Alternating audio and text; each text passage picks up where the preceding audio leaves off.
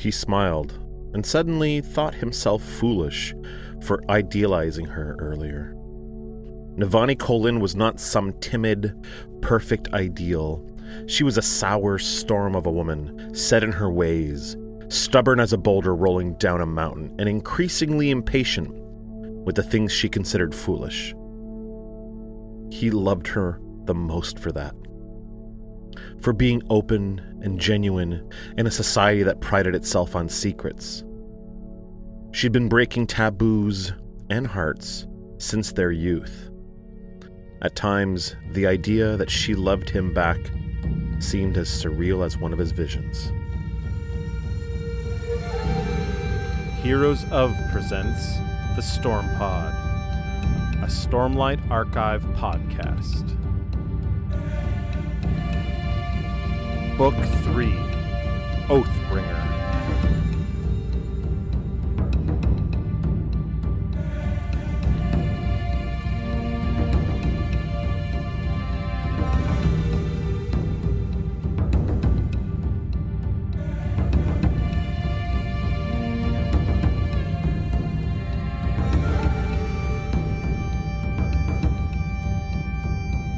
This is just a quick spoiler warning for the prologue and chapter 1 of Oathbringer. Oh my god! This is so awesome. Okay. I'm really excited for Jack to read this book. Now, I was excited for Jack to read Words of Radiance because it's my favorite book. And there's, you guys know, there's so many awesome moments in Words of Radiance that I couldn't believe that we were going to read it together and he was going to give me these live reactions. But Oathbringer is heavy. And it's kind of epic at the end. And Jack is so invested now that I just can't wait. I don't even know what to say, guys. I'm so excited. So if you haven't caught up on your reading yet, make sure that you do. Make sure you don't pick the wrong episode because we don't want you being spoiled. And make sure, as always, everyone, to enjoy the episode. Welcome to the show. I'm your host, Sean Q, and he's the most powerful spren on Roshar. It's Jack. What's up, man? How are you doing? Dude, I'm so excited. I'm the most powerful spren, am I? Yeah, wow. Dude. I'm the surge binder, and you're my spren. I'll do it. Can I turn into like all kinds of interesting gizmos and gadgets as well? Yeah, like shard rods and shard sporks and stuff. Shard sporks. Yeah. I just watched Toy Story 4 the other day, and I fell in love with Sporky again. No, it's Forky. I think it's Sporky. No, it's Forky. It's Forky? It is a spork. I'm pretty sure it's called Forky. All right. Yeah. We'll fork this conversation. I'm getting it wrong. So, Oathbringer, dude, are you excited or what? I'm really excited. Yeah. Like super excited. I wrote in my journal like a new adventure, a new saga begins. Mm-hmm. And yeah, I couldn't be more excited. The cover's amazing. I believe that's Jasnah on the cover. Probably know that you're right, because I mean, it looks so, exactly what Jasnah's supposed to look like. It does. So that's amazing. It's badass being badass, right? That's right. Yeah. So I'm super excited about that. Prologue, yeah, this is really interesting. Mm-hmm. Let's not talk about the prologue just yet. I have something else we should talk about. Yeah. So I have a very different copy than you have. You have the soft you holding up? You have the paperback. I got the original hardcover when it was released. So I wanted to talk about but we always do this. We always talk about the differences in our book. So I don't know if you can see in the video, but I have the embossing here on my. It's another sigil of the Knights Radiant. Maybe you'll see it better if I do this. If you tilt. No, that looks like it's just a book. It's me shining some kind of laser. It looks like you're trying to. It actually looks like you're trying to burn ants. Is what well, regardless of whether you could see it or not, it's gorgeous. The other thing I wanted to show you is I have some cover art on the inside. Ooh, of so two I heralds. Do not have that. Of interesting. Yezrian, the king of the heralds. Yeah. And Shalash, the herald of beauty. Shalash. Mm-hmm. I saved these pictures. I found them on the internet, and I will send them to you after the show so you can get a better look at them. Yeah, cool. I do not have that. Yeah. What I have is a beautiful map of Roshar, and then I have, I think, the only other image is the preface image, which we've seen before in the other books. Right. It's the it's kind of the iconic Parshendi standing on a figure plateau. on the cliff's edge. Yeah. Mm-hmm. Yeah. Mm-hmm. So let's get into the prologue. That's really cool. So what do you think about the prologue right off the bat? So right off the bat, so I like that. Like what I picked on the most with this prologue was that Eshonai exhibits so many personality characteristics of the other characters. Mm-hmm. Like there are moments in here where she's expressing and being like Lift. Right. And there are moments in here where I think she's a bit like Dalinar. It's interesting when all these characters come from the same mind. Sometimes you find familiarity between these characters because they all are part of him in a way, right? So maybe there's a little bit of that, but maybe he's trying to humanize Eshonai even more by making her relate to some of the other characters we already like, because before she was the villain, and now we know that she was not necessarily trying to be villainous. She was trying to help her people and stuff, right? Right. And what I'm fishing for, like my first prediction is Eshonai going to be a Knights Radiant? Okay, well, we talked about this in the last book. You were like, are we going to get to see Eshonai, even though she seemed to have died? She fell off the top of the chasm when fighting at Adolin, that's not the end of her, I don't think. And well, I said to you that with the way that he writes this series, no character is ever gone. They might be dead, but no character is ever really gone because we have the advent of flashbacks. So this prologue is a flashback. So even if, let's say, Eshonai is dead at the hands of Adolin fighting at the big battle of the Everstorm, right. We still get to see her. She's still in the story, just like Gavilar was, just like Yasna was when we thought she was dead. Right. These characters don't really ever go away because we have these flashbacks. So we get to see, this is one of my favorite aspects of the series so far. So the prologue is always a different character's perspective from that banquet, that treaty banquet where Zeth killed Gavilar. It always comes back to that, and I really love that. That's really does. Cool. Yeah. And that's how Gavilar continues to exist too. Yeah. Oh, I just had some bleeps here. Hang on a second. Yeah, what's going on there, Bleepy? Yeah, what's Bleepy Bleeperton this morning? Okay, let's try to get rid of that. Okay. Let's get rid of the bleeps. Okay, so 6 years ago, this prologue to Oathbringer begins. Eshonai had always told her sister that was certain something wonderful lay over the next hill. I really like this beginning. Yeah. Something wonderful lay over the next hill. Then one day she'd crested the hill and found humans. What do you think about that? Well, they only having one form, this kind of observation. We've talked. This is a great beginning. I really like this. It's awesome. And one of the things that it does is it sets up this. It adds to this conversation we've had before. When we talk about who discovered the Parshendi, there have been many different thoughts on that from the beginning, right? Remember we talked about this before, where Gavilar says he did, and Yasna finds in the thing that it says it was actually Dalinar, and the scholars say they've always known about the Parshendi, but so they weren't really discovered. And now Eshonai is flipping it on everybody and saying, "I discovered the humans." Right. Yeah. So it's another thing to add to this whole. Yeah, exactly. Yeah. She'd always imagined humans as sung in the songs, as dark, formless monsters, but instead they were wonderful, bizarre creatures. They spoke with no discernible rhythm. They wore clothing more vibrant than carapace, but couldn't grow their own armor. They were so terrified of the storms that even when traveling, they hid inside vehicles. I really like this, that they're like afraid, they're hiding inside of the vehicles.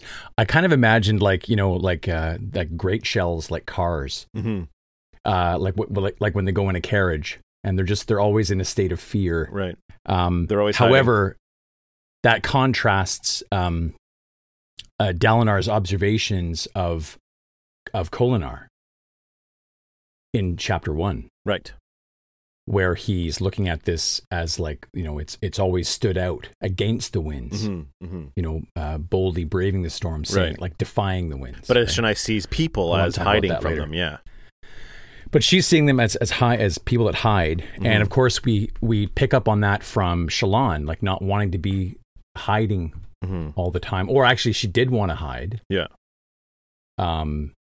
And as well as Lift, wanting to hide and not be accountable, not be responsible, because that brings things that she doesn't want. Like friends? Like humans. Most remarkably, they had only one form. What do you think about that observation? Well, I mean, it is what humans are, right? Right. And the amazing thing is that these listeners have forms for different kinds of things, for tasks, and humans have to do all those things with this one form. And she finds that crazy. I love what she says. She first assumed the humans must have forgotten their forms. Like they had the ability to have them, but they must have forgotten how to do them. I really like that. Yeah, I think that's really cool. They built an instant kinship between them based on that. But then, of course, she realized that they weren't forgetting. They only had the one form. Right. But then she also comments in a minute here how it's multiple forms all at once. Right. Yeah, that's and really the cool. chaos, I guess, that ensues from that. It's not organized, right? Like you've got mate form, work form, doll form, all at the same time. Yeah. Now, over a year later, Eshonai hummed to the rhythm of awe as she helped unload drums from the cart. They traveled a great distance to see the human homeland, and each step had overwhelmed her further. That experience culminated here in this incredible city of Kholinar and its magnificent palace. The cavernous unloading docks where they arrived, there were 200 listeners packed in here, and it still hadn't filled the place. So, yeah, this is a very big city, isn't it? It is. The treaty where their two peoples, were being signed in this event, where it was being witnessed. So I like that we're back to that moment again. But as I mentioned to you earlier before we start recording, I didn't pick up on anything new. Right.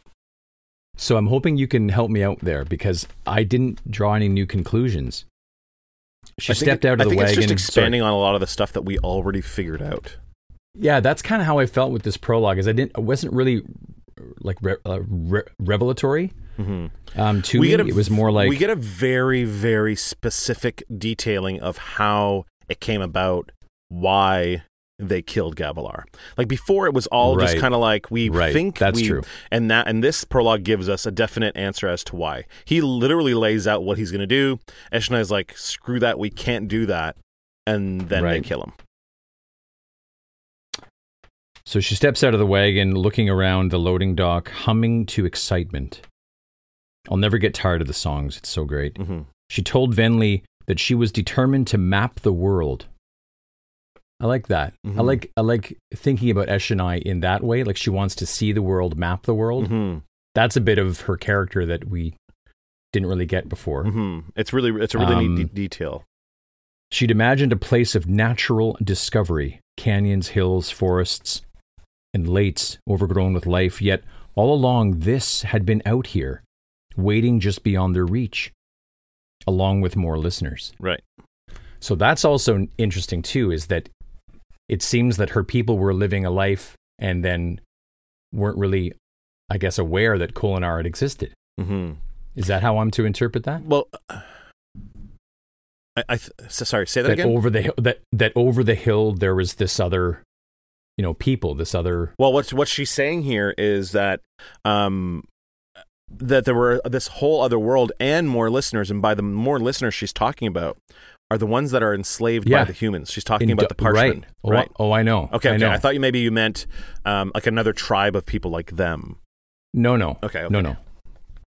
When Eshonai had first met with the humans, she'd seen the little listeners that they had with them, a hapless tribe who were trapped in doll form. Eshonai had assumed that the humans were taking care of the poor souls without songs Oh, how innocent those first meetings had been. Right. Yikes. Yeah.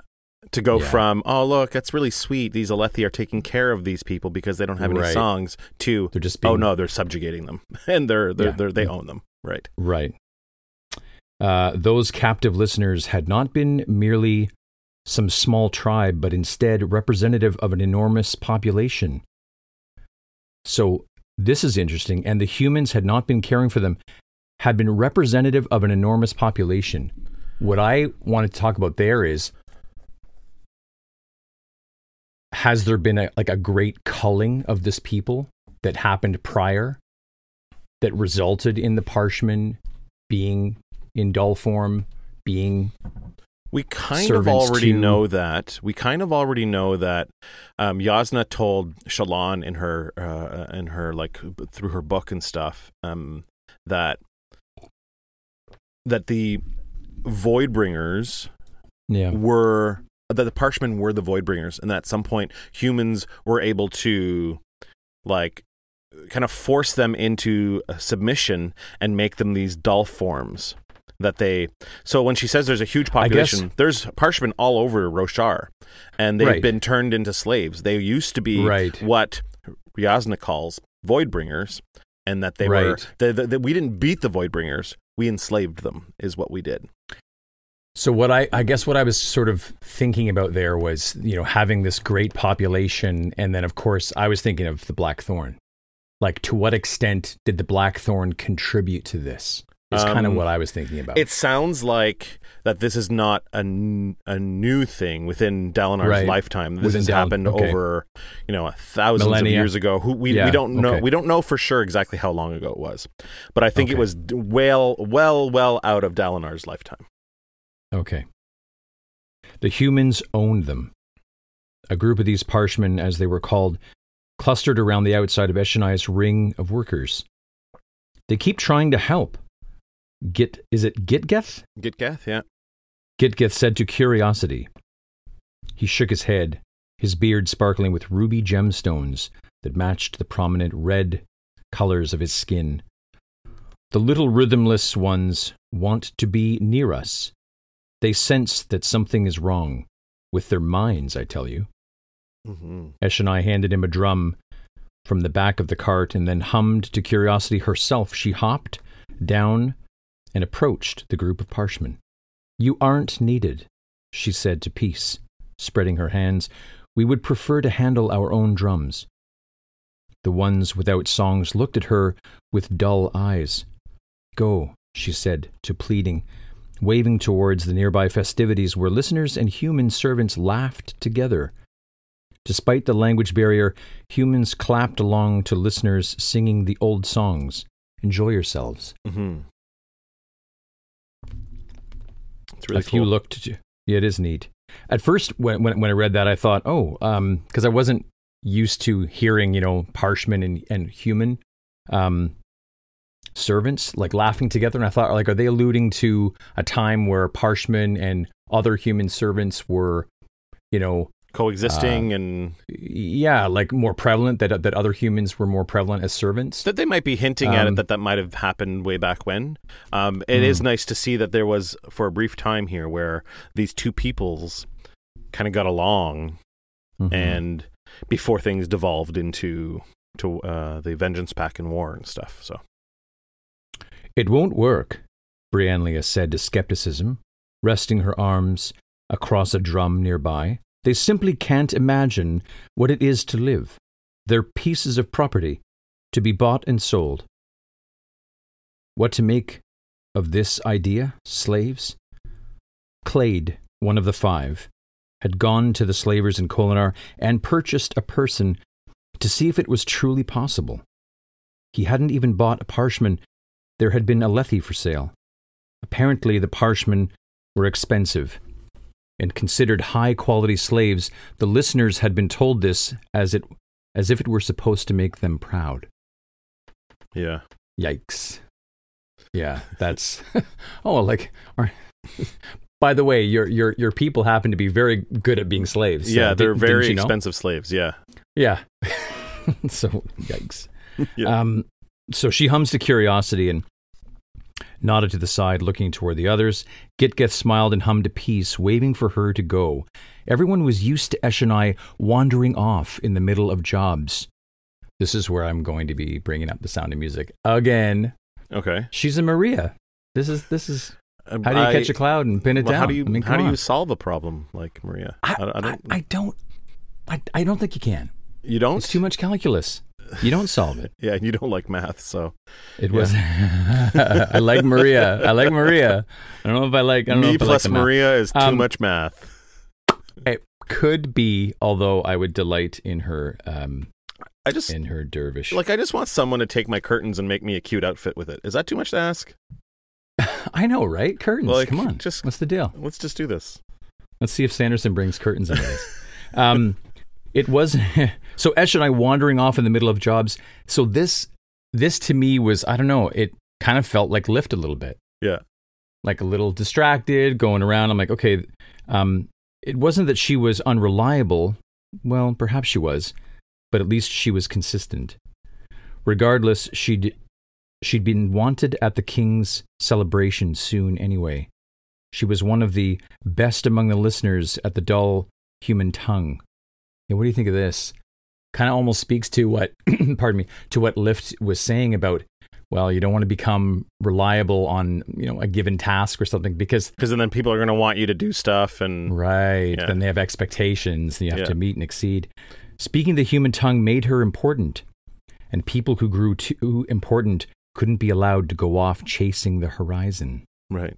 That definitely reminded me of Lift. Mm-hmm. Who she has a wanderlust just like Lift does, right?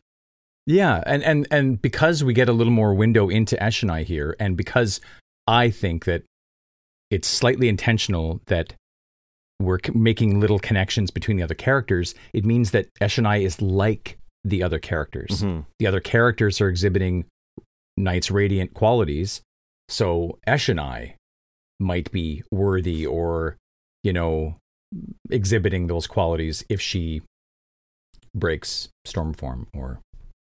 Anyways, I'm just extrapolating. I'm just, Hey, it's a hope of mine. I'm doing me. Yeah. Okay. She left the unloading bay and walked up the steps into the palace proper, trying to take in the ornamentation, the artistry, the wonder of the building. Beautiful and terrible. I like that a lot. Mm-hmm. About majesty. It's very gaudy and stuff, and well, don't you always feel kind of like that? Like whenever you see something big and grand and beautiful, and then you look at it and you go, "Wow, that's amazing," but at the same time, you can go, "Yeah, but why is this here? Yeah, all this effort." Yeah, and I think they sort of bring this up, like it's kind of like with all these slaves, people that you walk on and take advantage of. Mm-hmm. Yeah, you can achieve all these things, right? But it's terrible. Yeah. It's like, it's a double-edged sword, I guess. People who were bought and sold maintained this place. But was that what freed the humans to create great works, like the carvings on the pillars she passed? Or the inlaid marble patterns on the floor? You have to ask yourself at one point, whose accomplishment is this? Is it the Alethes for forcing their workers to do it, or is it the workers? And if those workers are Parshmen, then maybe this beautiful city and these ornate sculpted pillars are actually the Parshmen's, accomplishments. Accomplishments, yeah. Well, I suppose the objective reality of it is that it takes all. Like it takes the engineers, it takes the. Mm-hmm. It takes the workers, right? But it's just that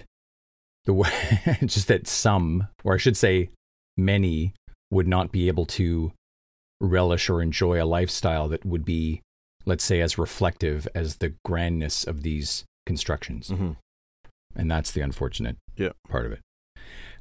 She passed soldiers wearing these artificial carapace, so that's what she's referring to as armor. Shields. Yeah, and armor. Yeah. Artificial carapace. Yeah, exactly. That's great. I love that. Eshonai didn't have armor of her own at the moment. She wore work form instead of war form, as she liked its flexibility. Again, flexibility, a willingness to work with others, mm-hmm. That's Eshonai. Right? Like, she's not a hard-lined... No.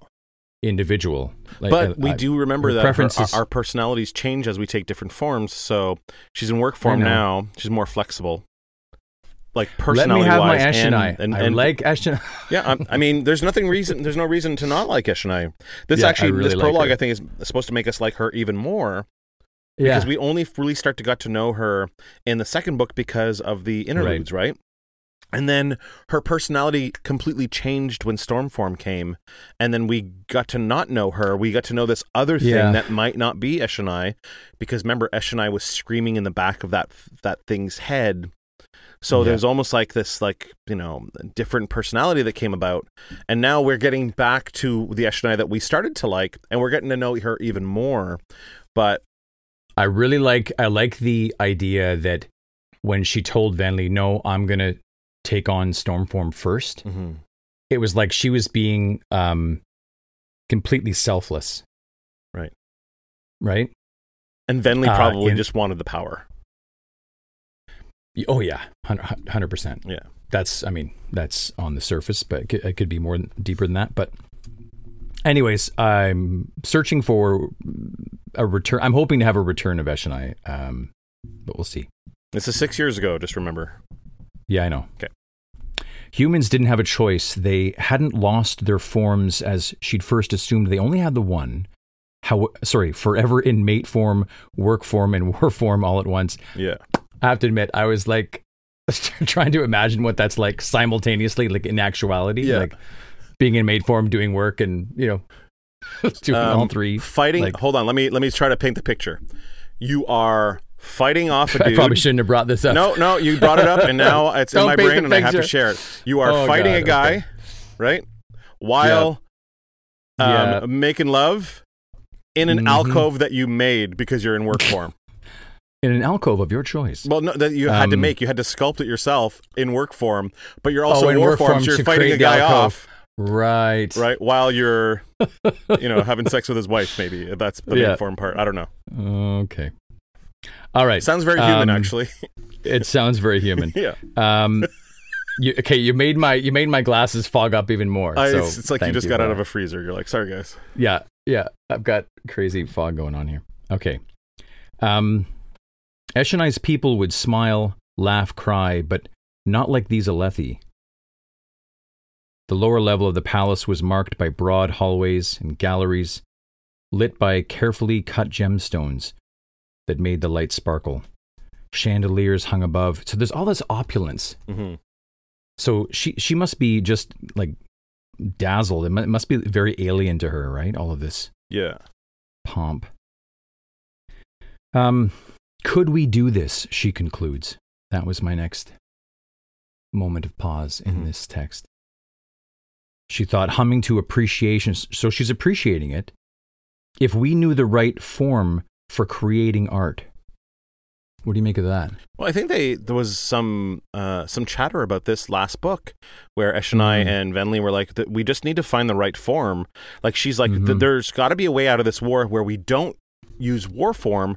Maybe there's like a diplomat form or like a talkie form where we can turn into something that's more adept at being able to have a conversation with these people and explain what happened. Do you know what I mean? I would call it maybe like ambition form. Like, you know what I mean? Like, which I brought it up before, that Radiohead line will never leave me. Ambition makes you look pretty ugly. Yeah. But I think what you're saying here is that she's saying, could we be this creative? And I think we don't really know at this point anyways, we don't really know what the limits are of listeners' possibilities. Yeah, what they're like what they're able to do. And so of course there could be a creative form, right? We know the very least, we know that there's like creativity spren and that kind of stuff. So so at the very least, we know that it's possible that that kind of thing might exist in the listener culture. She passed a room with paintings on the walls, then one with a bed and furniture. Another door revealed an indoor privy with running water, which was a marvel, I suppose, to her. Mm-hmm. Says in the next paragraph, she was always wandering off, poking into things, peeking into doors, and finding the king.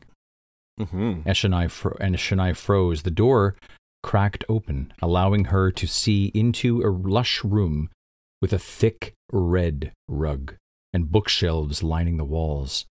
So much information just lying around, casually ignored. More surprisingly, King Gavilar himself stood pointing at something on a table, surrounded by 5 others, 2 officers, 2 women, in long dresses, and 1 old man in robes. Why wasn't Gavilar at the feast? Why weren't there guards at the door? Eshonai attuned anxiety and pulled back, but not before one of the women prodded Gavilar and pointed toward Eshonai. Anxiety pounding in her head, she pulled the door closed. A moment later, a tall man in uniform stepped out. "The king would like to see you, Parshendi." She feigned confusion. "Sir?" Words? So now, again, I'm stretching here. Okay, I get it. But when she said she feigned confusion, okay, yeah, she knows perfectly well what he's saying. Yes, she's lying. She's trying to be. Yeah, she's trying to play dumb right now. She's playing dumb, or she's lying. So that was Shalon for me. She was like, there's the rogue, there's the thief. She all Eshonai needed to do was put on a horn eater accent and be like, "Give me your boots." "Give me your boots." "Don't be coy," the soldier said. You're one of the interpreters. Come in. You aren't in trouble." Anxiety shaking her, she let him lead her into the den. "Thank you, Meridus," Gavilar said. "Leave us for a moment, all of you." Okay, so and they filed out. Meridus. Mm-hmm. Meridus Amoram. That's right. Mm-hmm. Just wanted to make sure we pointed that out in case you forgot his first name. Pointed that out. Eshonai at the door, attuning consolation and humming it loudly, even though the humans wouldn't understand what it meant. "Eshonai," the king said, "I have something to show you." He knew her name, so indicative that Gavilar knows a little more than people think. And also, we know how we've talked about, names have power. Mm-hmm. And Gavilar does not seem the kind of guy that wouldn't make it his job to know people's names because he knows it has power. Right? It has power, but I like thinking about it too that, going to Kaladin, that names are important. It's important to know people's names. That's what I mean. That's what I meant. Yeah, that names were important. I hadn't really. And Gavilar, I said names have power. I probably should have said that names were important because that's something that you said in the very first book. And I like the idea of Gavilar already having learned that lesson and using it. I'm gonna shout out my early highlight here. My early highlight is that we get to spend a little bit of time with Gavilar. We don't know this character as much as he's been important in these books so far. We don't really know him at all. And Eshonai gets to sit down with him and have a really kind of important conversation, and it's great. I love this. That getting to know a character that we only know a little bit about is juicy. It's great. It's juicy. Eshonai, the king said, "I have something to show you." He knew her name. She stepped farther into the small, warm room, holding her arms tightly around her. She didn't understand this man. It was more than his alien, dead way of speaking. So, yeah. At first, when I read that word alien, I thought, oh, are we saying that Gavilar is something other? But I don't think so. More than the fact that she couldn't anticipate what emotions might be swirling in there as war form and mate form contested within him. Interesting that she can almost that she can pick up on that. Why just those two that appear present in Gavilar? Because maybe that's what he has. And war form. Maybe that's what he feels like to her. Is that's what he's. You know what it could be? He's lustful. It could just be and passion. Passion for and war. Yeah. But I like that she says or being willing to fight for. Sorry, go ahead. No. Go ahead. Finish your thought.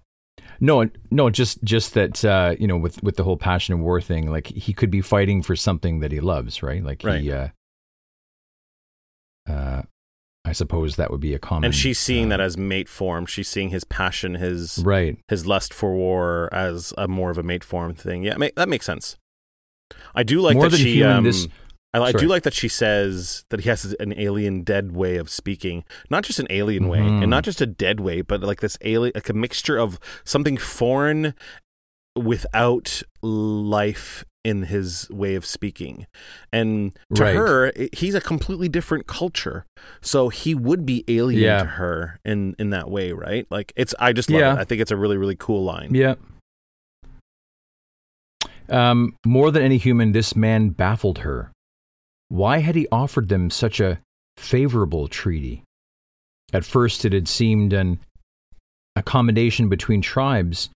That was before she'd come here, seen this city and the Alethi armies. Her people had once possessed cities of their own and armies to envy. They knew that from the songs.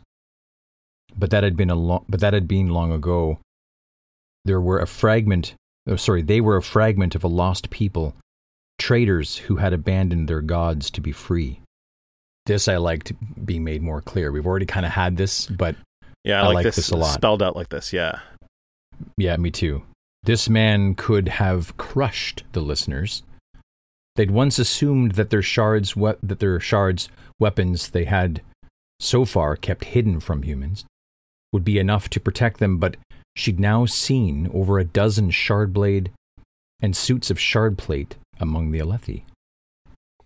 So at one time, she thought that they had this technology to themselves. Right. Or that they had enough of them that it could turn the tide of a battle between them. And so a couple good points but here. Not now. When we meet the Parshendi, the listeners, there is only one shard bearer amongst them. And that's Eshonai. Right. And she's saying Eshonai, they have enough. You know, they assume that they're shards. So they had multiple shards, not just hers, but like all these other ones. So they must have, and we kind of know this from Way of Kings, the Parshendi, the listeners would have lost some of these shards in battle, right? So it's a nice little callback to that the Parshendi had this vast treasure as well, but slowly over the course of the Vengeance Pact, those 6 years, they lost a bunch of them. Why did he smile at her like that? What was he hiding? By not singing to the rhythms to calm her. Sit, Eshonai, King said. Oh, don't be frightened, little scout. I've been wanting to speak to you. Your mastery of our language is unique. So calling her little scout, so right there, he knows more than just her name. He knows that she has this wanderlust. Or the ability to... That's kind of her job, right? Right. Like he knows her name, but he also knows what she does, right? Mm-hmm. And she said at the beginning of this prologue that she found the humans just on the other side of the hill.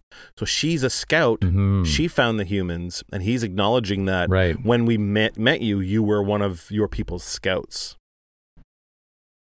Right.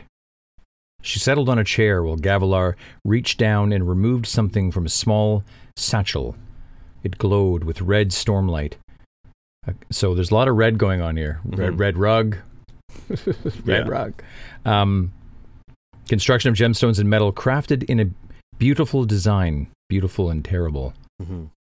Do you know what this is? No, Your Majesty. It's what we call a febril. A device powered by stormlight. This one makes warmth. Just a smidge, unfortunately. But my wife is confident her scholars can create one that will heat a room. Wouldn't that be wonderful? No more smoky fires and hearths. So we know in Words of Radiance, there is a scene, I think, where the whole Colin family are sitting in a room, and there is a heating fabrial over by where the hearth would be, heating the entire room. So within 6 years, she's able to turn this small one that he's showing Eshonai right now into a fully working one. Yeah, so it's really cool. No, but this is Navani's accomplishment, right? Yeah, this is Navani and her scholars, yeah. Yeah. So again, just that little bit there sort of is like, well, now we know that Navani is someone who can, declare something like, okay, wouldn't it be neat to accomplish this? And then she does accomplish it. And then she puts her people to it. She's like the Steve Jobs of Fabrials. She doesn't necessarily do any of the work, but she's all like, I got a vision, everyone. Yeah, I'm hoping that she didn't Steve Jobs out of it, but okay. I like to think that Navani is a bit more hands-on. It seemed lifeless to Eshonai, but she didn't say so. She hummed a praise, so he'd feel happy, telling her of this, and handed it back. I think that's also very telling. Mm-hmm. Hummed a praise so that he would feel happy about it. Right. That's interesting about her. But humans can't tell what their rhythms are, so humming to praise for him has no bearing on him because he doesn't understand what it is. Look deep into it, he says. Can you see what's moving inside? It's a spren. That is how the device works. Captive, like in a gem heart, she thought, attuning awe. They've built devices that mimic how we apply the forms. The humans did so much with their limitations. So that's big. That's pretty big. So she's saying that the Parshendi have a gem heart inside them. Right? Yeah. Just like chasm fiends do. Just like chasm fiends. Right. Mm-hmm. And that the way that they apply their forms is by putting a spren in that gem heart. And then that spren gem heart combination changes them into the form they want. Right. So it's a little more clear than it was last book what that means. And what she's saying is that what a Fabrial is literally doing that. Catching a spren, putting it into this gem, and then now you've created a magic item. And that's what their hearts are, pretty much our magic items, which I love that. I love the idea of an apparatus of koalish being inside a guy's chest. Do you see it as a form of slavery? The spren? The spren are being I think there's a little bit something to there for sure. It's definitely subjugating the spren for their own use. Wouldn't you think that's kind of because that's what I was thinking was the theme. Is it any different than forcing Chulls to pull your wagon? Well, this is it, right? Right. So I think that's the point of this of making this observation. Right. Sorry, the chasm fiends. Lost my place. Captive, like in a gem heart, she thought the humans did so much with their limitations. I like that too. She still views them as limited. Right. I like that. Mm-hmm. The chasm fiends aren't your gods, are they? He said. What? She asked, attuning skepticism. Why ask that? Right. What a strange turn in the conversation.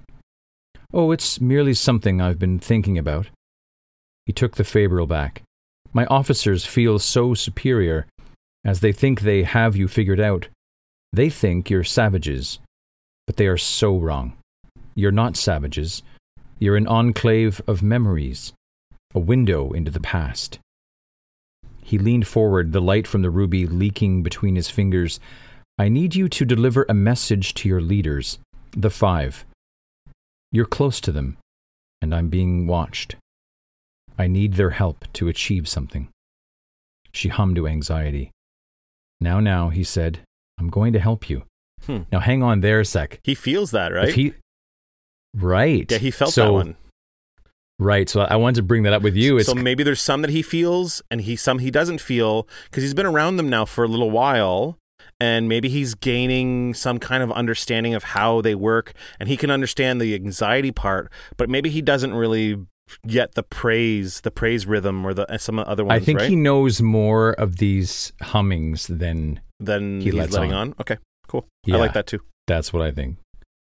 I'm going to help you, Eshonai. Did you know I've discovered how to bring your gods back? No, she hums to the rhythm of terrors. No. Ellipsis. So he goes, he goes and continues his little speech here without missing a beat. Yeah. If he fully understood all of their rhythms and what they sound like, he would understand that she was just humming to the rhythm of terrors. So there's some that he's not either not acknowledging or just doesn't know yet, right? Yeah, know yet, or maybe even with the terror humming, like maybe he doesn't care. Maybe he's got just a really good poker face. If it makes you afraid, like yeah, My ancestors, he said, holding up the Fabril, first learned how to hold a spren inside a gemstone, and with a very special gemstone, you can hold even a god. What do you think about that? That's pretty cool. Uh-huh. Mm-hmm. Your Majesty, she said, daring to take his hand in hers. He couldn't feel the rhythms. He didn't know. Please, we no longer worship those gods. We left them. We abandoned them. Ah, but this is for your own good and for ours. And he stood up. We live without honor, for your gods once brought ours. Without them, we have no power. This world is trapped, Eshonai, stuck in a dull, lifeless state of transition. He looked toward the ceiling. Unite them. I need a threat. Only danger will unite them. So we know. So this is the orchestration of war here. Well, we know that the Gavilar was receiving the visions before Dalinar. And this is his reaction to unite them. We need to unite them, so we need to create a huge war. And what better way than to bring the Voidbringers back, bring the Knights Radiance back, and just bring all that shit back, and maybe we'll be all united. Remember, Gavilar is working with Amaram and a small group of people known as the Sons of Honor. Right? The Sons of Honor, who think this way. I know. Skull and Bones type of secret society. I think Joshua Jackson's in that. Joshua Jackson's in that one. So she says, What are you saying? Our enslaved parshmen were once like you. Then we somehow robbed them of their ability to undergo the transformation. We did it by capturing a spren, an ancient, crucial spren. He looked at her, green eyes alight. I've seen how that can be reversed. A new storm that will bring the heralds out of hiding. A new war. Insanity, she rose to her feet. I like how there's the rising of both characters to meet each other. This is, our gods tried to destroy you. The old words must be spoken again. You can't. And she trails off, noticing for the first time that a map covered the table. It was expansive, showed the land bounded by oceans, and the artistry of it put her own attempts to shame. She rose and stepped to the table, gaping the rhythm of awe, playing in her mind. This is gorgeous. Even the grand chandeliers and carved walls were nothing by comparison. This was knowledge and beauty fused into one. So what I don't have many thoughts there, only that it kind of made me sad a little bit that even like as she's looking at the maps, they're so beautiful that in comparison to what her people have done, she kind of feels like small, I guess, in comparison somehow. But she's also wants to be a map maker, and then seeing she's like, oh, I'm going to map the world, and it's like, oh, the world's already been mapped. Yeah, disappointed. The black and white map that we see at the beginning of every book, I believe, is this map. I in my mind's eye, in my head canon, what she's looking at is what we look at when we open the book, right? So right. So going back to what she's about her concern here, the old words must be spoken again. You can't. This is really she's insistent that this doesn't happen. And the old words spoken again, are we talking about the words spoken on the journey to becoming a Knight Radiant? Yeah, that's what he wants. Right, but she doesn't. She doesn't, because what he's proposing is to not just bring back the Knights Radiant. She's wanting to bring. He wants to bring the Knights Radiant back by making the old gods come back. Her old gods come back, right? And that should force the Knights Radiants to come back too, in defense against them. But she knows how shitty of an idea that is, because it says they tried to destroy you. Our gods tried to destroy you. So what I'm trying to get at is that I like Eshonai.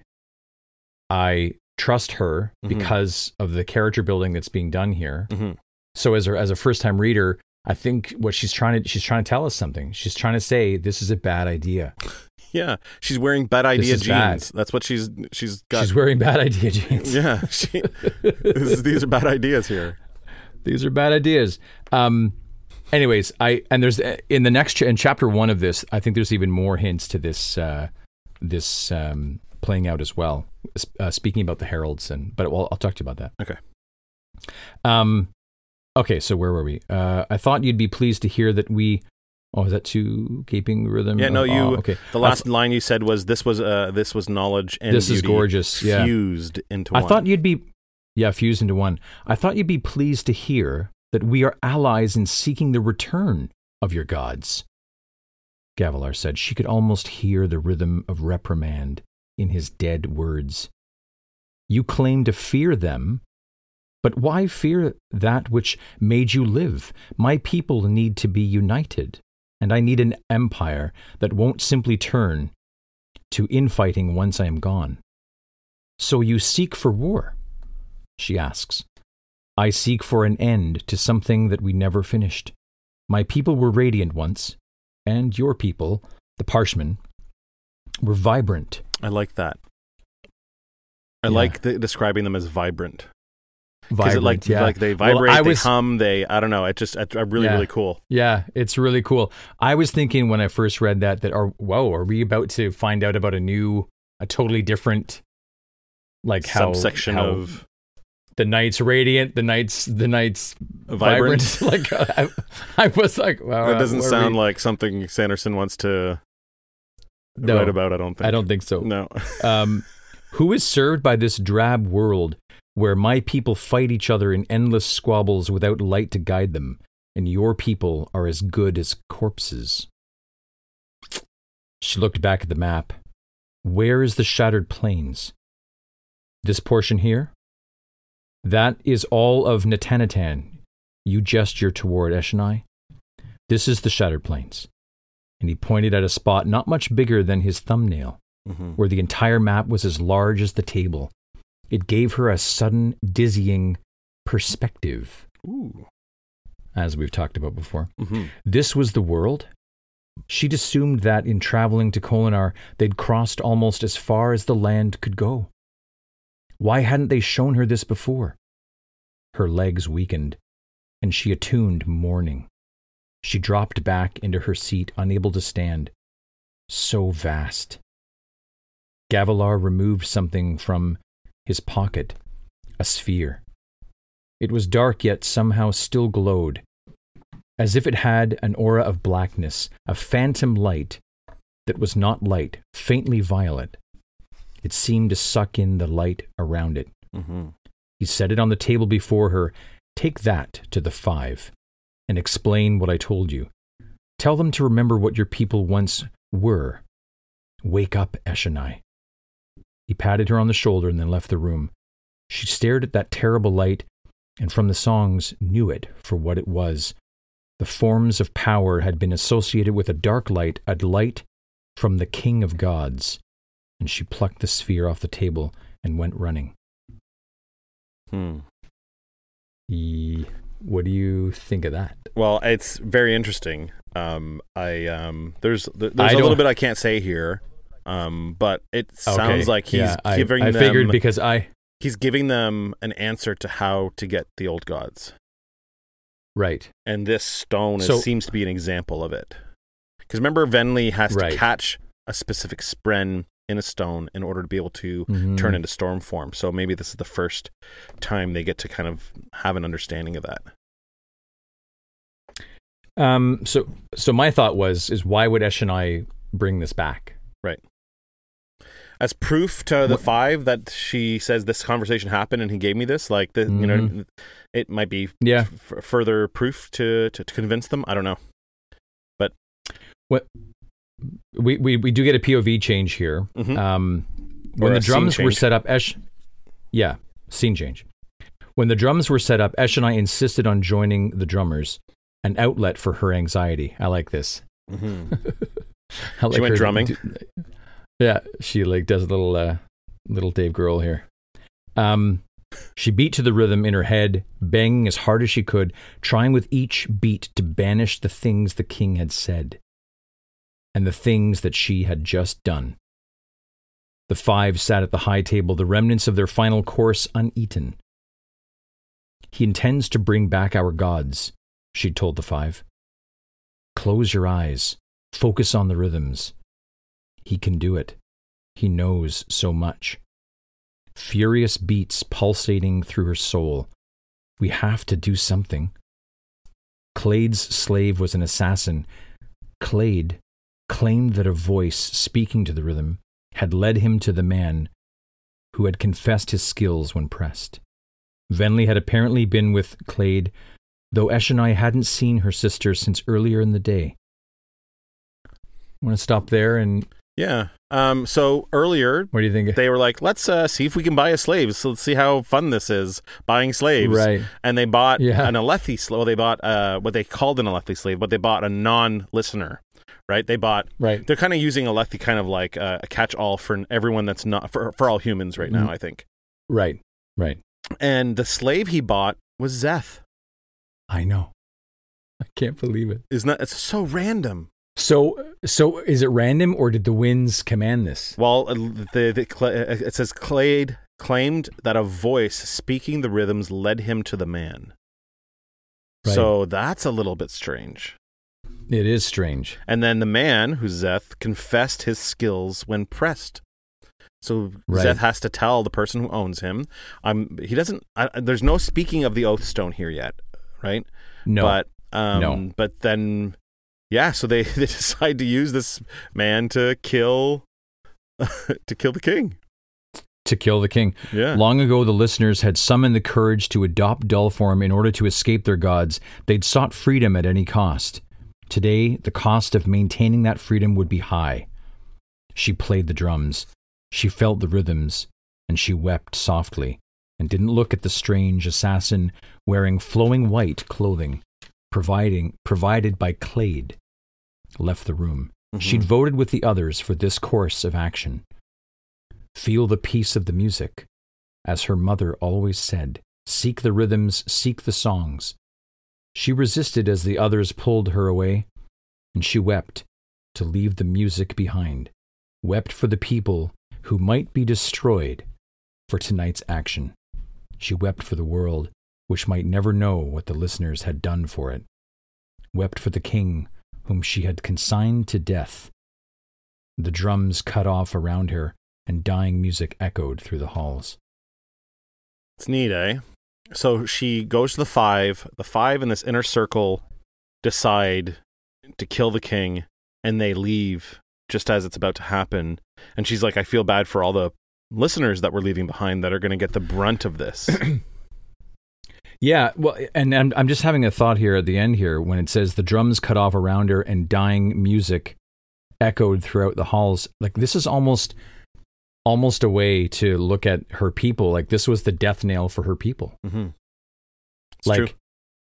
Because if you equate the dying drums, music, yeah, I'm equating the rhythms, the songs to her people. The dying music echoed through the halls as a result of the events that have happened. It's led to Stormform, right? Which arguably would be it's disastrous for the Parshendi. Mm-hmm.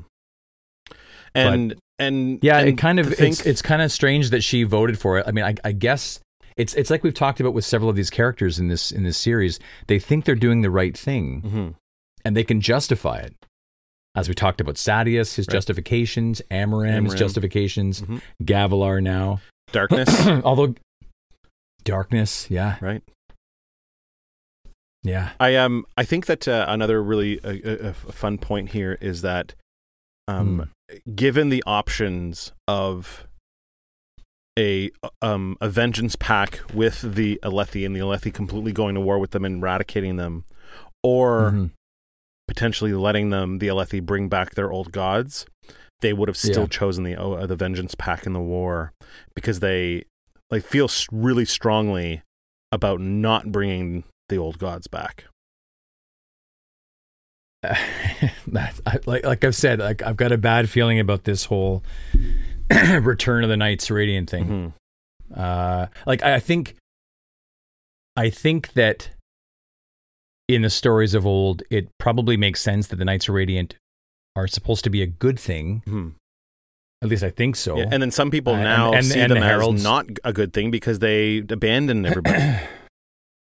They felt that humankind felt abandoned by them, right? Right. So there's a mixed bag there of feelings. Yeah, mixed bag. What's your highlight for this chapter? Highlight is Eshonai. For me, it's Eshonai, getting to know a bit more about her. Like, I like this wanderlust that she has. I like her being the scout. Mm-hmm. I like her mom at the end there, sort of finding comfort in the music. I like her being the drummer. I like her beating to her own drum, mm-hmm.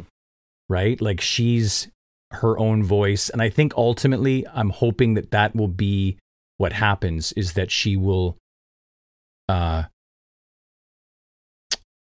hope that this character becomes a great leader. Well, she tried to. And then she got defeated by Adolin. Well, she got. I know, but see, I'm still clinging to that. That's the compromised Eshonai. Mm-hmm. In that form, we don't get her. She's screaming inside of that form. Right. It's true. Like that's not her. It's not. This is her. The scout wanting to map the world. Like I love it. She's like the person who realizes that this king is trying to bring back her old gods and literally destroy everything, but then gets quickly distracted by a beautiful map. Ooh, what's that? Yeah, what's that? Yeah, I kind of had a bit of a Truman Show moment when you were mentioning that the map was already full, and it's like I think the character of Truman was saying something in the movie. I'd like to be an explorer. Oh, you're too late. It's already been. It's too bad for you. It's all done. So I said my highlight earlier was getting to know Gavilar a little bit, but I want to refine that to a very specific thing here. Gavilar did this to himself. If he hadn't shared his plan with Eshonai, the five wouldn't have killed him. He might have actually lived and pulled this off the way he wanted to. But it's like that guy that just couldn't help but brag, oh, by the way, guys, I'm getting this really big raise and I'm going to be, you know what I mean? And ends up not getting it in the end. He did this to himself. Also, another quote by Radiohead, you do it to yourself, you do. And that's what really hurts. Yourself. You do. And that's what really hurts. Yeah. So true. Yeah. All right, cool. Okay, let's pause here. Break. I need a coffee. Yeah, so we're going to take a quick break, everybody. We'll be back in 5 minutes. So chapter 1 of Oathbringer, Broken and Divided. Did you notice part 1 and who the POVs were going to be and stuff for part 1? Yeah, I did. The POVs, let me see. I'll just go back to it.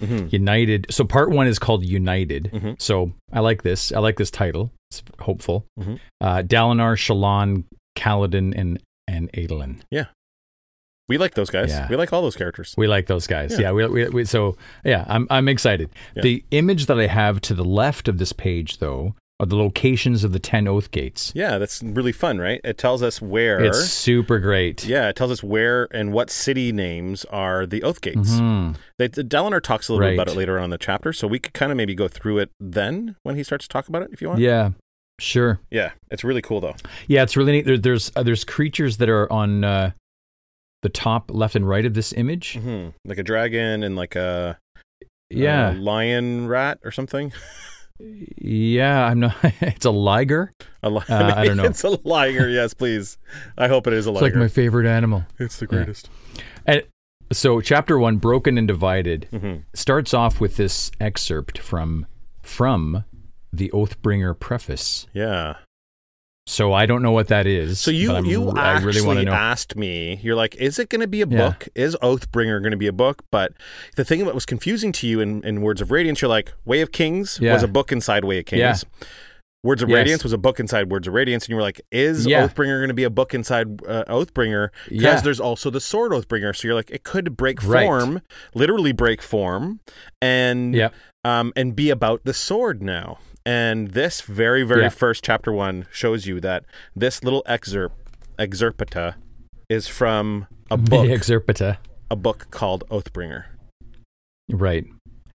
The excerpta is, I'm certain some will feel threatened by this record. Some few may feel liberated.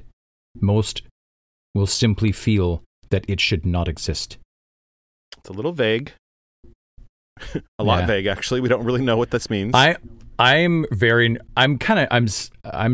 I was just saying before you got on, I'm nervous about this whole thing kind of turning on its head. Like, I don't expect that Mr. Sanderson is going to take us down a road where all of these characters, become Darth Vaders or something like that. I don't think he's telling that story, right? I don't think he's telling that story, but there's something wrong about our perception of this, I think, or as a first-time reader. Like, there's something wrong about this. Mm-hmm. I don't quite know what it is, but it's off. And I'll tell you in a minute why I think that. Okay. Dalinar Kholin appeared in the vision, standing beside the memory of a dead god. Again, Mr. Sanderson, great opening sentences. He really does, eh? He has openings. he's very good at it. He's really good at openings and closings. He's like, he just stands in front of his cupboard, opening and closing it. He's like, man, I'm fucking good at this shit. I'm really good at this. It had been 6 days since his forces had arrived in Urithiru, the legendary Holy Tower city of the Knights Radiant. Mm-hmm. They had escaped the arrival of a new devastating storm, seeking refuge through an ancient portal. They were settling into their new home, hidden in the mountains. And yet, Dalinar felt as if he knew nothing. He didn't understand the force he brought, let alone how to defeat it. Or the force he fought. He barely understood the storm and what it meant in returning the Voidbringers, ancient enemies of men. Mm-hmm. Yeah, what do you think of that? I underlined that because I thought that's a nice way to describe the Voidbringers, ancient enemies of men. Mm-hmm. It's good. Do you think Voidbringers are just like a cryptic... Like, is it specific? We don't know. Is it detailed? It could be just like an umbrella term for... Yeah. Kind of like how Eshonai was using Alethi as a term for all non-humans, because that's all they knew was Alethi, that they called everyone Alethis. Right. Okay. Even the Shinovar that they bought as a slave, they named them Alethi. But I love this little opening here because it first off, 6 days gives a nice time frame. They've been in Urithiru for 6 days. You asked when Edge Dancer was taking place. And I said it could be months, it could be weeks. We didn't really know. You were like, is it years and years? And we were like, definitely not years and years, because it didn't take that long for the Everstorm to come back around. If Edge Dancer is happening kind of simultaneously with this book, that means Edge Dancer probably is happening about 6 days, 7 days. Maybe, we know a week is 5 days, so maybe between a week and 2 weeks after Words of Radiance. So it's kind of in that zone there. Sorry. The last thing I want to mention here is he says he didn't understand the force he fought, let alone how to defeat it. And we still at this point don't really fully understand what's happening either. But the Stormfather gives us a little bit more information at the end of this chapter about who we're fighting. Right. We've heard the name Odium before. Right. We know that champion. Odium somehow killed Honor. Right. And so it's the... Oh, we got to talk about this Nine Shadows. Like but we'll get there. We'll get there, yeah. But I just want to say that the picture is becoming a little more clear on what Dalinar's up against. Right. So he came here into his visions, seeking to pull secrets from the god named Honor or the Almighty who had left them. I like that, pulling secrets. I like this way of looking at his visions. This particular vision was the first that Dalinar had ever experienced. It began with him standing next to an image of the god in human form, both perched atop a cliff overlooking Kholinar, Dalinar's home, seat of the government. And in his vision, the city had been destroyed by some unknown force. The Almighty started speaking, but Dalinar ignored him. I want to touch back on that. Dalinar ignoring the voice of God or the voice of the Almighty. Dalinar had become a Knight Radiant by bonding the Stormfather himself, soul of the High Storm, the most powerful spren on Roshar. And Dalinar had discovered he could now have these visions replayed for him at will. He'd already heard this monologue 3 times and had repeated it word for word so that Navani could record it. This is amazing. Awesome. I love that I love that he has more control over the visions. Me too. Little highlight, not my highlight, but it's cool that he is able to keep his feet grounded while experiencing all of these visions. It's amazing. It's such a resource for him that he comes into the vision, can come to this vision, and is like, I don't care what the god, the honor is telling me. I'm going to go to explore the surrounding area to see if there's anything that I missed in this vision that might give me a clue as to what we're doing. Right. The other thing I love here is that he knows these visions already now by heart because he can go to them at will. Before, he'd go into a vision, Navani would be writing everything that he would say. He was talking in the dawn chant in a completely dead language. She would write as much of it down as she could, and then he'd come back and say, well, this is what I said during my vision, as far as I can remember, right? And so they're having to piece together the translations of stuff. His accounts. Kind of haphazardly. But now he knows the entire vision by heart. Right. So that means Navani's work with the Dawn Chant and with her scholars is gaining an extra boon here because he can go back into the vision over and over and over again. He doesn't have to wait for high storms. He can do it whenever he wants. Okay, so can I ask a question here? Yes. Can he, as he's going into these visions then over and over, is he now able to explore more within it? Like learn more within that given time? I think that the Stormfather says there's like a distance. There's like a kind of an area, a radius where he can't go past a certain point because the Almighty would have created this vision with limits. He can't explore all of Roshar within his, in his, you know what I mean? But because that would be really interesting is that he could explore the past all the time or whatever, anywhere to go. Like have this vision, you're put in this other body or you're having this vision and then you can ignore the voice of God or ignore the noise, if you will, and then go exploring and find out other things he that can might do be it more up to a limit, right? He just can't go that super far. Like he can't start here in ancient Kholinar and be like, you know what, I'm going to go see what's going on in Shinovar at this time. He can't do that. It's too far.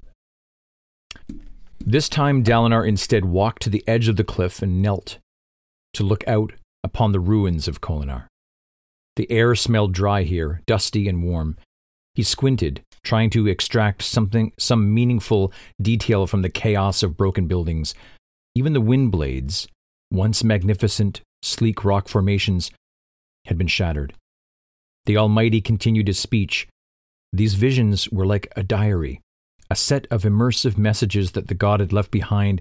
Dalinar appreciated the help, but right now he wanted details. And he searched the sky, discovered a ripple in the air like heat rising from distant stone, a shimmer the size of a building. So, is that shimmer, this like ripple, is that the Stormfather? Stormfather, he said, can you take me down below into the rubble?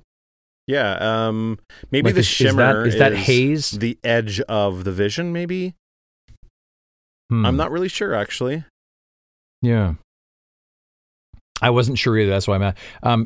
It feels like it might be the limit of the vision. Like he can't see farther than the edge of that vision. That's what the shimmer is, maybe? It might be like the barrier. Could be. Yeah. He asks, can you take me down into the rubble? You are not supposed to go there. That is not part of the vision.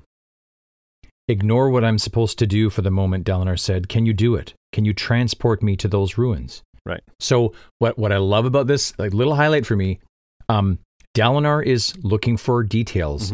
He's poking around. He's like Eshonai. He's exploring. Yep. He's the scout. He wants more.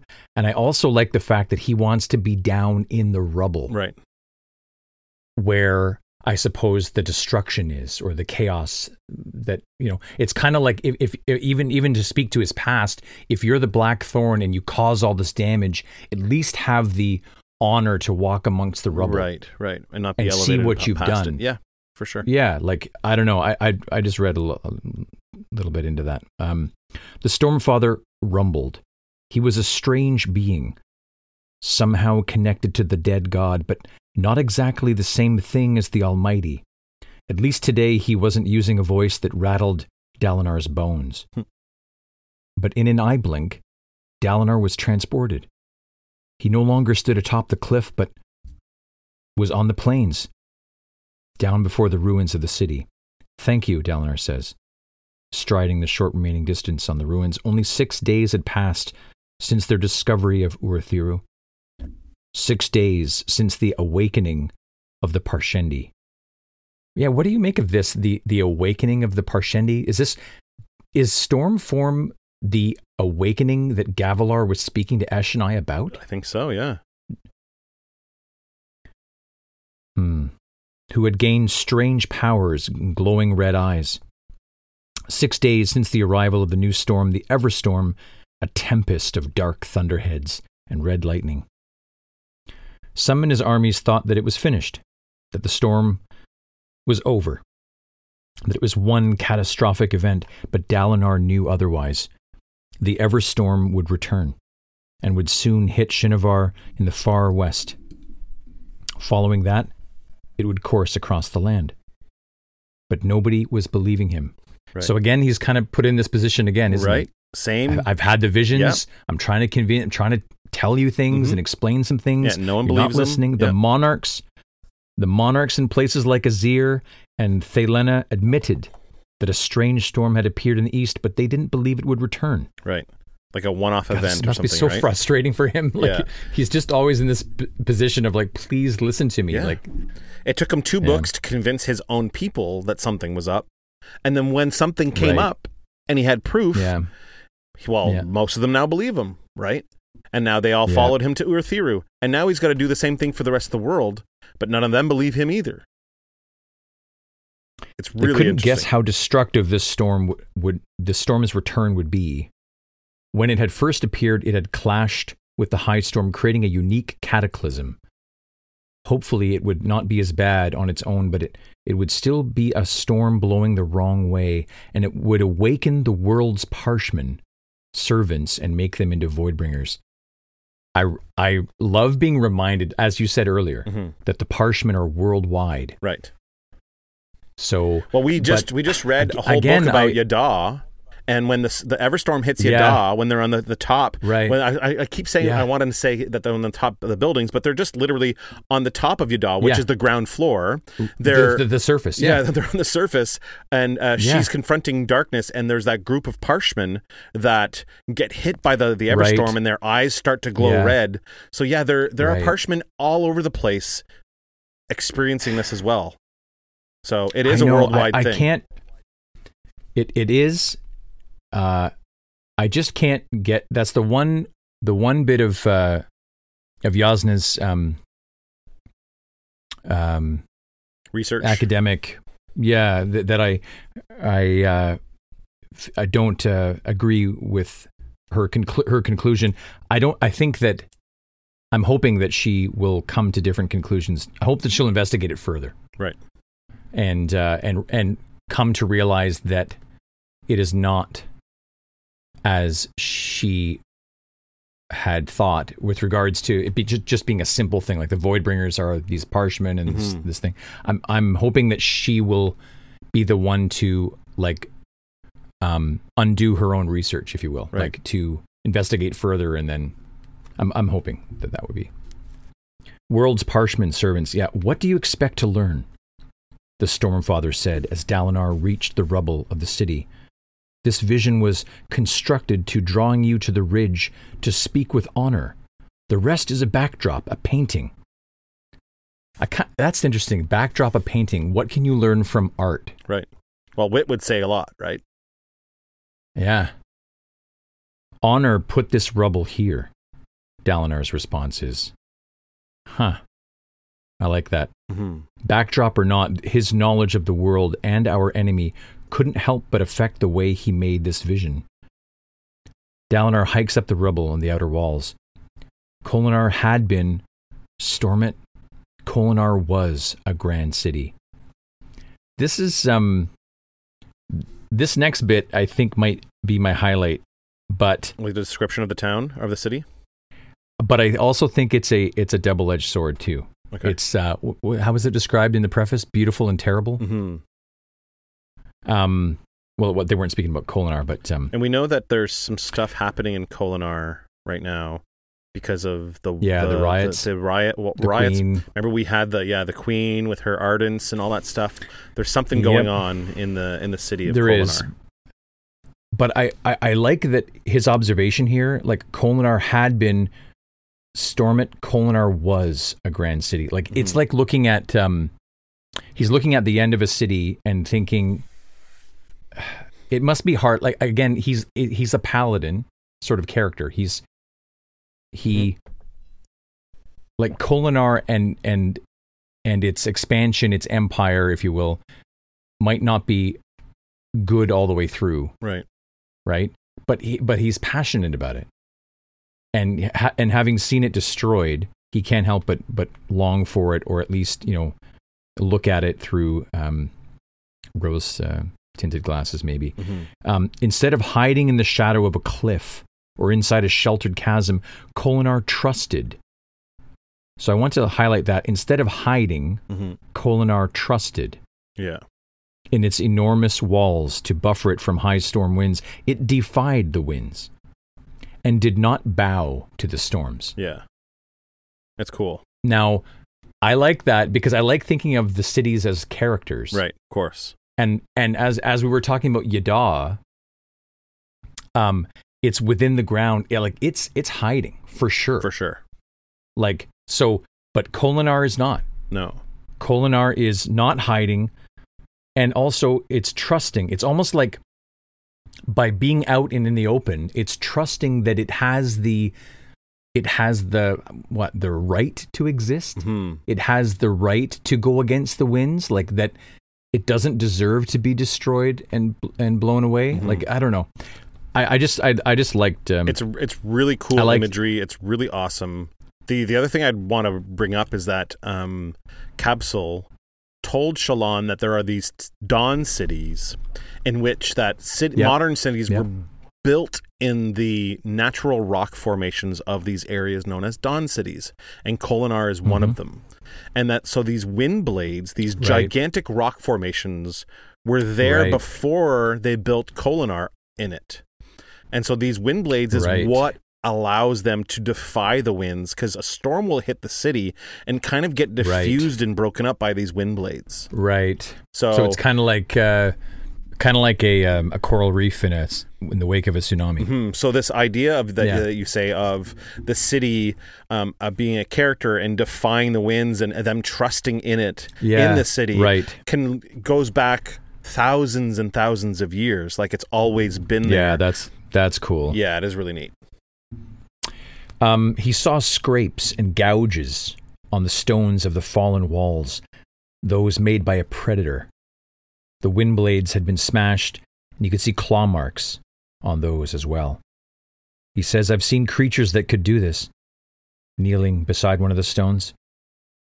Gashes in the granite surface. In my visions, I witnessed a stone monster that ripped itself free of the underlying rock. You remember this?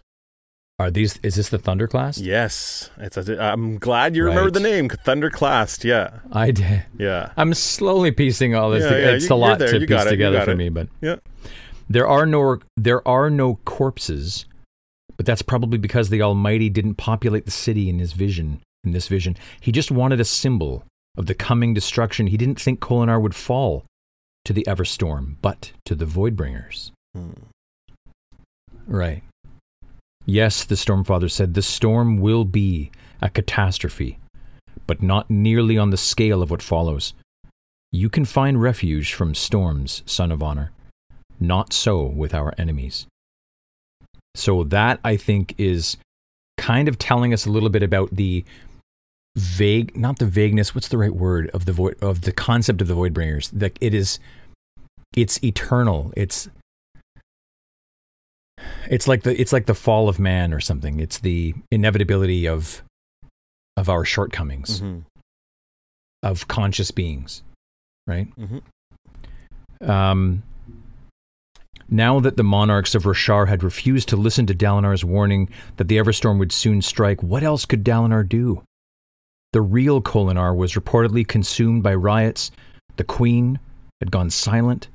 Dalinar's armies had limped away from their first confrontation with the Voidbringers, and even many of his own High Princes hadn't joined him in that battle. And again, there we go. There's the, I don't want to say flippant use, but people are getting comfortable with referring to the Parshmen as Voidbringers. Right. And that's the thing that I don't like. I don't. Right.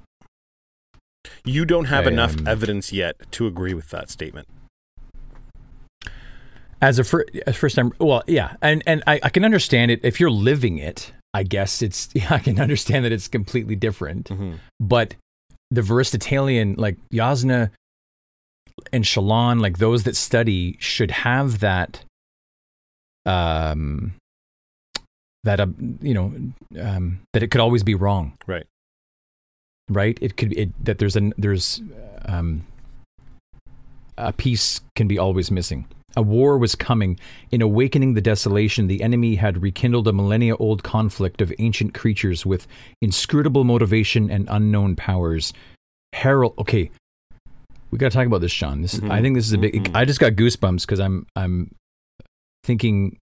This is a clue here. Heralds were supposed to appear and lead the charge against the Voidbringers. Right.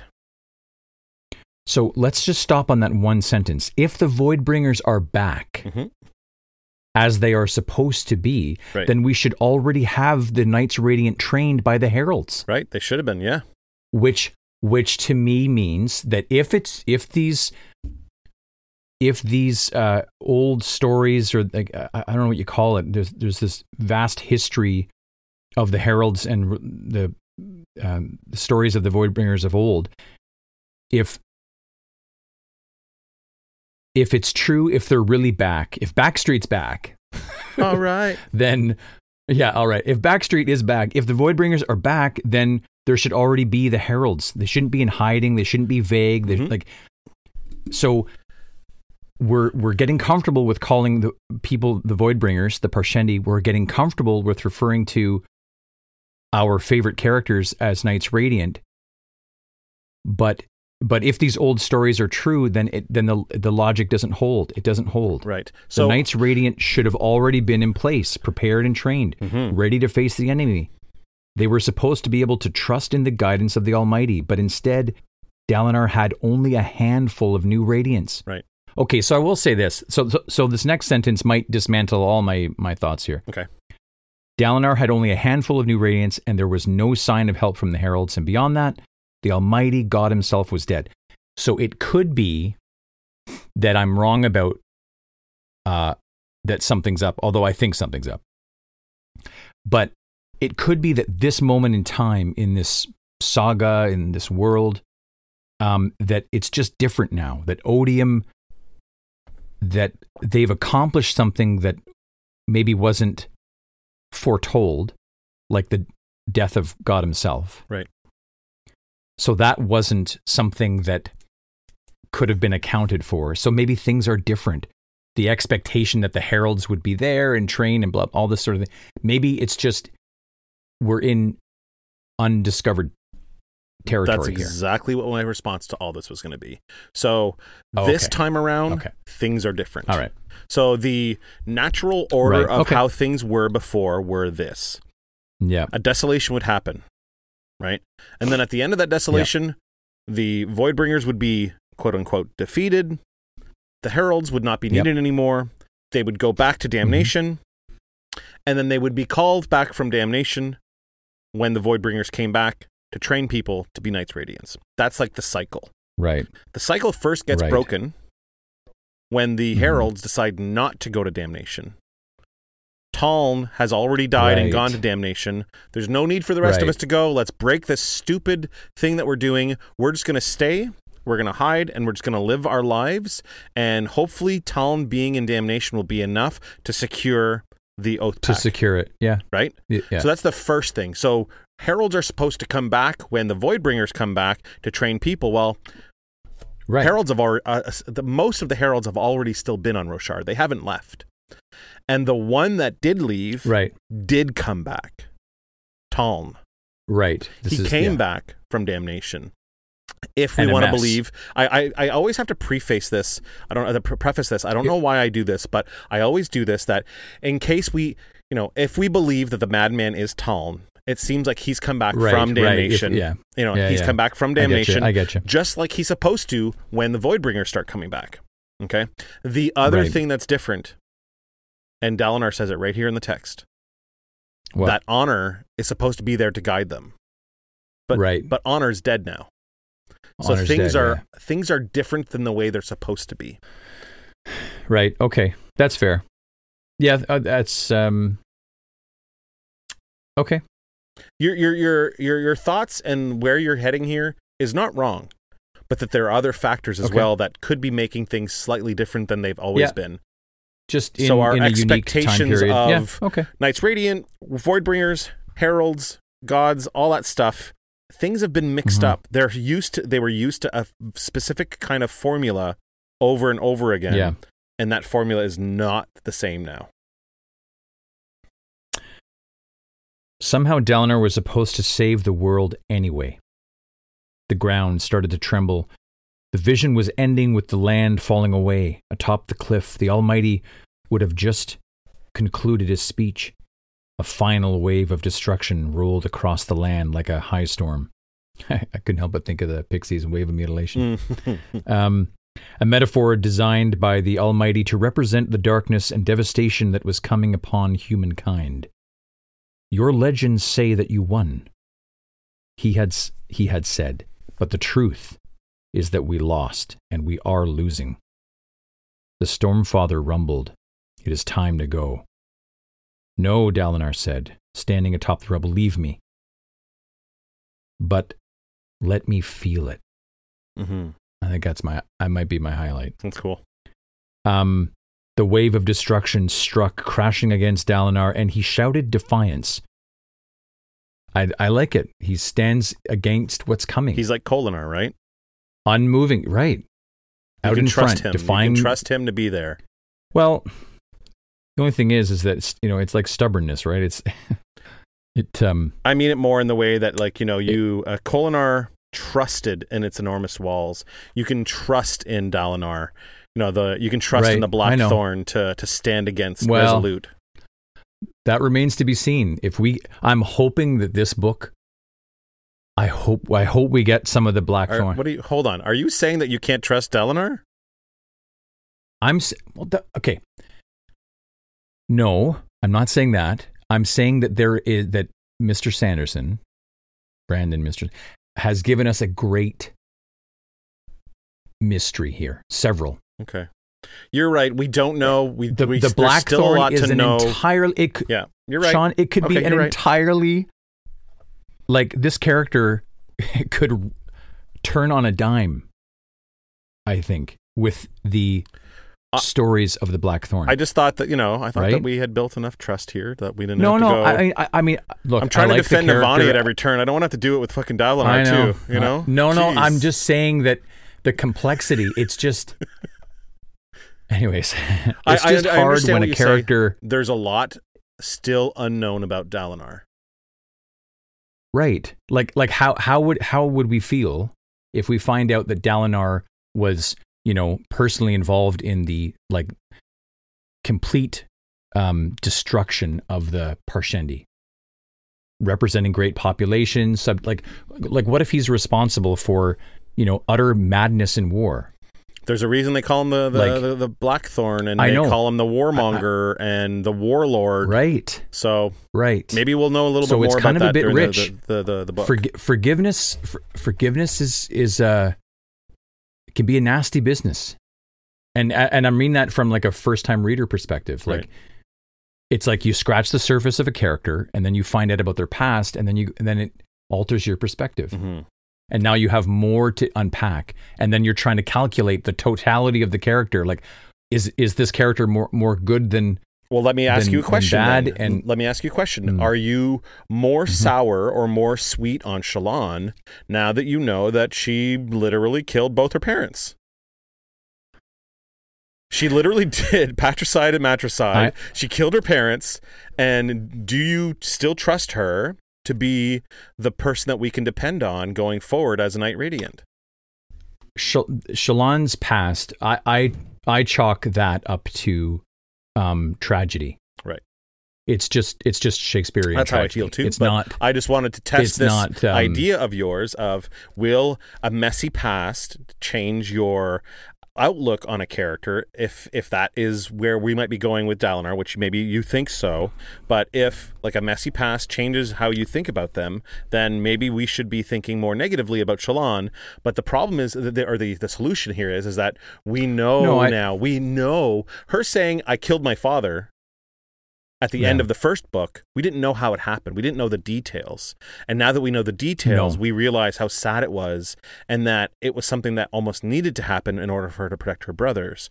And that what happened with her and her mother, that was put in a bad situation as well that she had to do. So it's not like she went out and killed them. She was reacting to horrible situations that were happening. So you're right. Correct. Details do matter. So hopefully we'll get more details when it comes to the Blackthorn. I think my highlight with this chapter 1, with Dalinar saying, let me feel it, what I wonder is let me feel the destruction because I deserve it. Like a little punishment to his... Yeah. Like sometimes, like, how would I word it? Not self-loathing, but self-doubt, or feeling badly about yourself. Like sometimes the guilt is just good common sense. Right. Because of things that you've done. Because of the accountability and level of responsibility you take. Right. So Dalinar, I don't know, when he shouts, let me feel it, I don't know. It's something about that. It is a really powerful sentence. Really powerful 4 words. The blast. He faced it head on in the blast of power that ripped apart the ground. He saw something. A golden light, brilliant yet terrible. So there we go. Brilliant yet terrible. Yeah. Like Kholinar. What was the other phrasing? Beautiful yet... terrifying? Yeah, exactly. Standing before it, a dark figure in black shard plate. The figure had 9 shadows, each spreading out in a different direction, and its eyes glowed a brilliant red. Dalinar stared deep into those eyes and felt a chill wash through him. Oh man, I got goosebumps again reading this, because I love this little paragraph here. This actually might have to be my highlight. Though the destruction raged around him, vaporizing rocks, those eyes frightened him more. He saw something terribly familiar in them. See? See what I'm getting at? Oh, you think he's seeing himself? Yeah. Like the eyes frighten him more than this Everstorm or this cataclysm. And then, of course, what frightens him the most is not necessarily the personification that is in front of him with these 9 shadows. Like those are details and those are extrapolations, or but it's looking into yourself. Right. Like that's the most terrifying thing. Provided, of course, you take responsibility and accountability. That has to be in place. We're going to get a little bit of an explanation of what the shadows are here from the Stormfather in a second. So, this was a danger far beyond even the storms. This was the enemy's champion, and he was coming. Unite them quickly. Dalinar gasped as the vision shattered. He found himself sitting beside Navani in a quiet stone room in the Tower of Urithiru. Dalinar didn't need to be bound for visions any longer. He had enough control over them that he had ceased acting them out while experiencing them. I love that. Yeah. We talked about it earlier, but it just stresses the thing that it's really much cool. more in control. Yeah, I love it. Sweat trickling down his face, heart racing. Navani said something, but for the moment he couldn't hear her. I underline this as well. When he's experiencing the visions, he's no longer hearing the Almighty. Right. So when he's coming out of this, Navani's speaking, but he can't hear her either. Because he's still focusing on hearing the Almighty, because he's going to have a mental conversation here with the Almighty, right? So he's trying to block out. He's coming out of the vision, but he's also trying to block out her so that he can stay in this moment, almost this dream-like state. That moment when you wake up in the morning, you're still kind of dreaming. Yeah, like lucid, whatever. Like I was just drawing from it, thinking is that indicative that he's not listening? Will he not heed something from Navani that's important? Is he not heeding something important from the Almighty's voice? Or is it that by ignoring and not listening to those characters, is that the better path? Right. Anyways, I'll just I see what you're saying. Things. What was that light I saw? He whispered. I saw no light, Stormfather said. And again, I'll come back here and I'll say, call the Stormfather what he was in Words of Radiance to me. A liar. All right. I saw no light. Dalinar sees this. Dalinar saw this. It's not like he's making it up. No. He saw this. Mm-hmm. And if this brilliant, how is it described? The Stormfather is this spren that's the, most powerful or something in all of Roshar. How was it described a little earlier in the preface? Most powerful spren on Prologue. Roshar. Yeah. Well, I saw no light. Okay. It was brilliant and golden, but terrible, Dalinar whispered. It bathed everything in its heat. Odium, the Stormfather rumbled, the enemy. Okay, so the god who had killed. So right, maybe there's a moment here where Dalinar is able to see where the Stormfather cannot.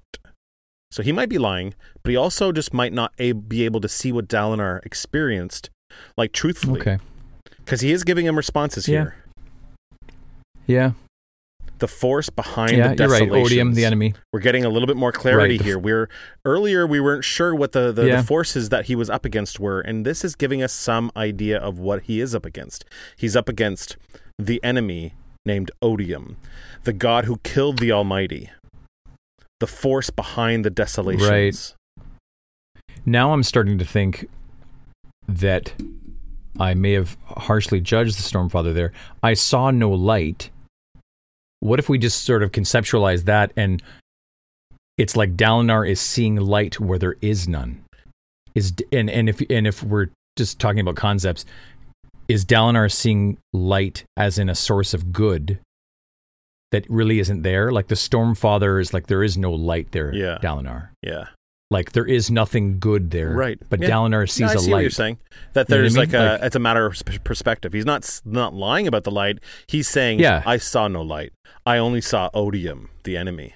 Right. But if Dalinar sees light, does that mean that there's a relationship between this shadow or this figure with the red eyes and the 9 shadows and Dalinar? Is there something more to that? Well, 9 shadows, Dalinar whispers. Yeah. 9 shadows, the unmade, his minions, ancient spren. All right. So the unmade, we already know unmade. 2 names of the unmade. We know I forget them now. Yep. And Moloch. Moloch. One is the cause of the death rattles. The other is the cause of the thrill. Taravangian told us that in his more recent interlude at the end of Words of Radiance.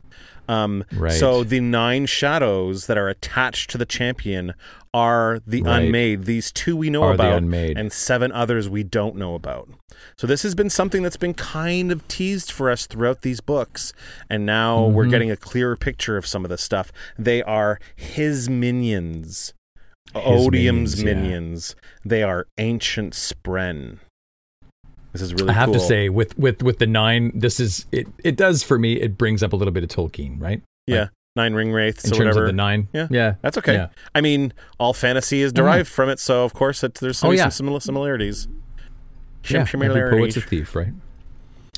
Terrible spren who twisted the minds of men. Still, those eyes haunted him. As frightening as it was to contemplate the unmade, he feared that figure with the red eyes the most. Odium's champion. Okay, so this figure doesn't have a name yet. This figure is not Odium. No, the man he saw that had the 9 shadows, or the figure he saw with the 9 shadows attached, was Odium's champion, and he said there was some kind of familiarity in the eyes. Right. So we don't. It's not. So Odium. Hang on. The heat, the light he saw, it bathed everything in light. That's Odium. But the figure he saw within that was the champion. Right. Because it says The wave of destruction hit. Okay, blah, blah, blah. but so we don't have a name for this champion then? No, right now we have no idea who this is or what it is. So again, I'll throw it out there. Odium, this champion, like, I don't know. Maybe not. I'll just throw it out there. Sorry, I'm just thinking out loud. Well, because edit, delete, backspace. Okay.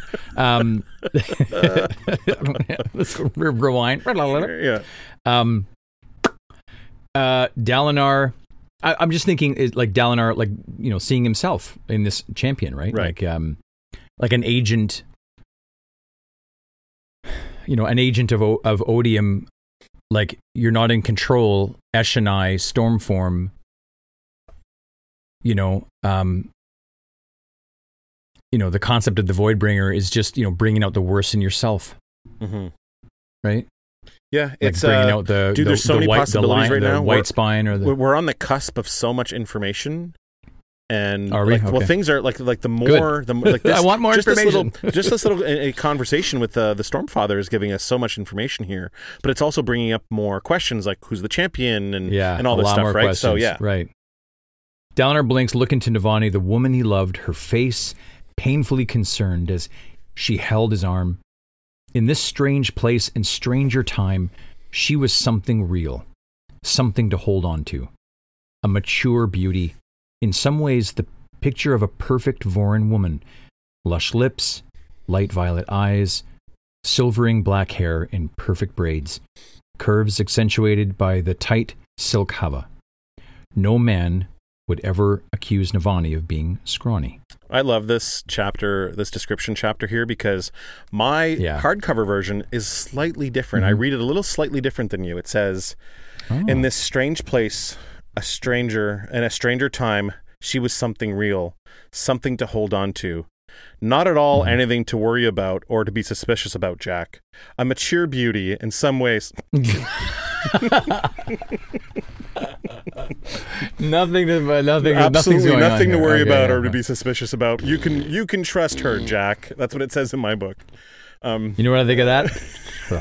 Okay, continue. Shut up. I just had to get that in there. Stop teasing me. Look, I'm allowed to. Yeah, you for sure. Pontificate here. You're allowed to do that, and I'm allowed to do this. This is how this thing works. Yeah. All right. That's what it said. You know what? I would love it if it said that. Yeah, it would be great. Dalinar, she asks, Dalinar, what happened? Are you well? He drew in a deep breath. I'm well, Navani, and I know what we must do. What? I have to unite the world against the enemy faster than he can destroy it. That's an interesting goal, isn't it? Like, you accept the entropy or the chaos that's coming, but you have to, like, build it faster than it's destroyed. Right. It's almost like that's like the reality of the universe. Right. Like, given the cosmic. I mean, you could say that about climate change. You could say that about like all these different things in our world too, right? Yeah. You have to stay ahead of the destruction that's inherent. Mm-hmm. Yeah. Interesting. It's like trying to ski ahead of an avalanche. Yeah, it's like you have to keep building your Legos before, you know, your little sister comes and destroys them. Destroys them. Yeah, that's a very more simple way to say it, but yeah, for sure. Like mine did. That's what my sister did. I'm just kidding. Actually, I'm not. Jack's gonna start crying. What I have, my Lego. I have to unite the world against the enemy faster than it can destroy it. He had to find a way to make the other monarchs of the world listen to him. He had to prepare them for the new storm and the Voidbringers. And barring that, he had to help them survive the effects. But if he succeeded, he wouldn't have to face the desolation alone. This was not a matter of one nation against the Voidbringers. He needed the kingdom of the world to join him. And he needed to find the Knights Radiant who were being created among their populations and unite them. Dalinar, she said, I think that's a worthy goal, but Storms, what of ourselves? The mountainside is a wasteland. What are we going to feed our armies? I do like this coming from Navani, and I will say a more that practical. Yeah. Uniting the world is a great idea. That's a really good idea. However, we have 5 potatoes to feed 1,000 people. So let's just chill out on the uniting the people first, and let's figure out how we're going to survive it.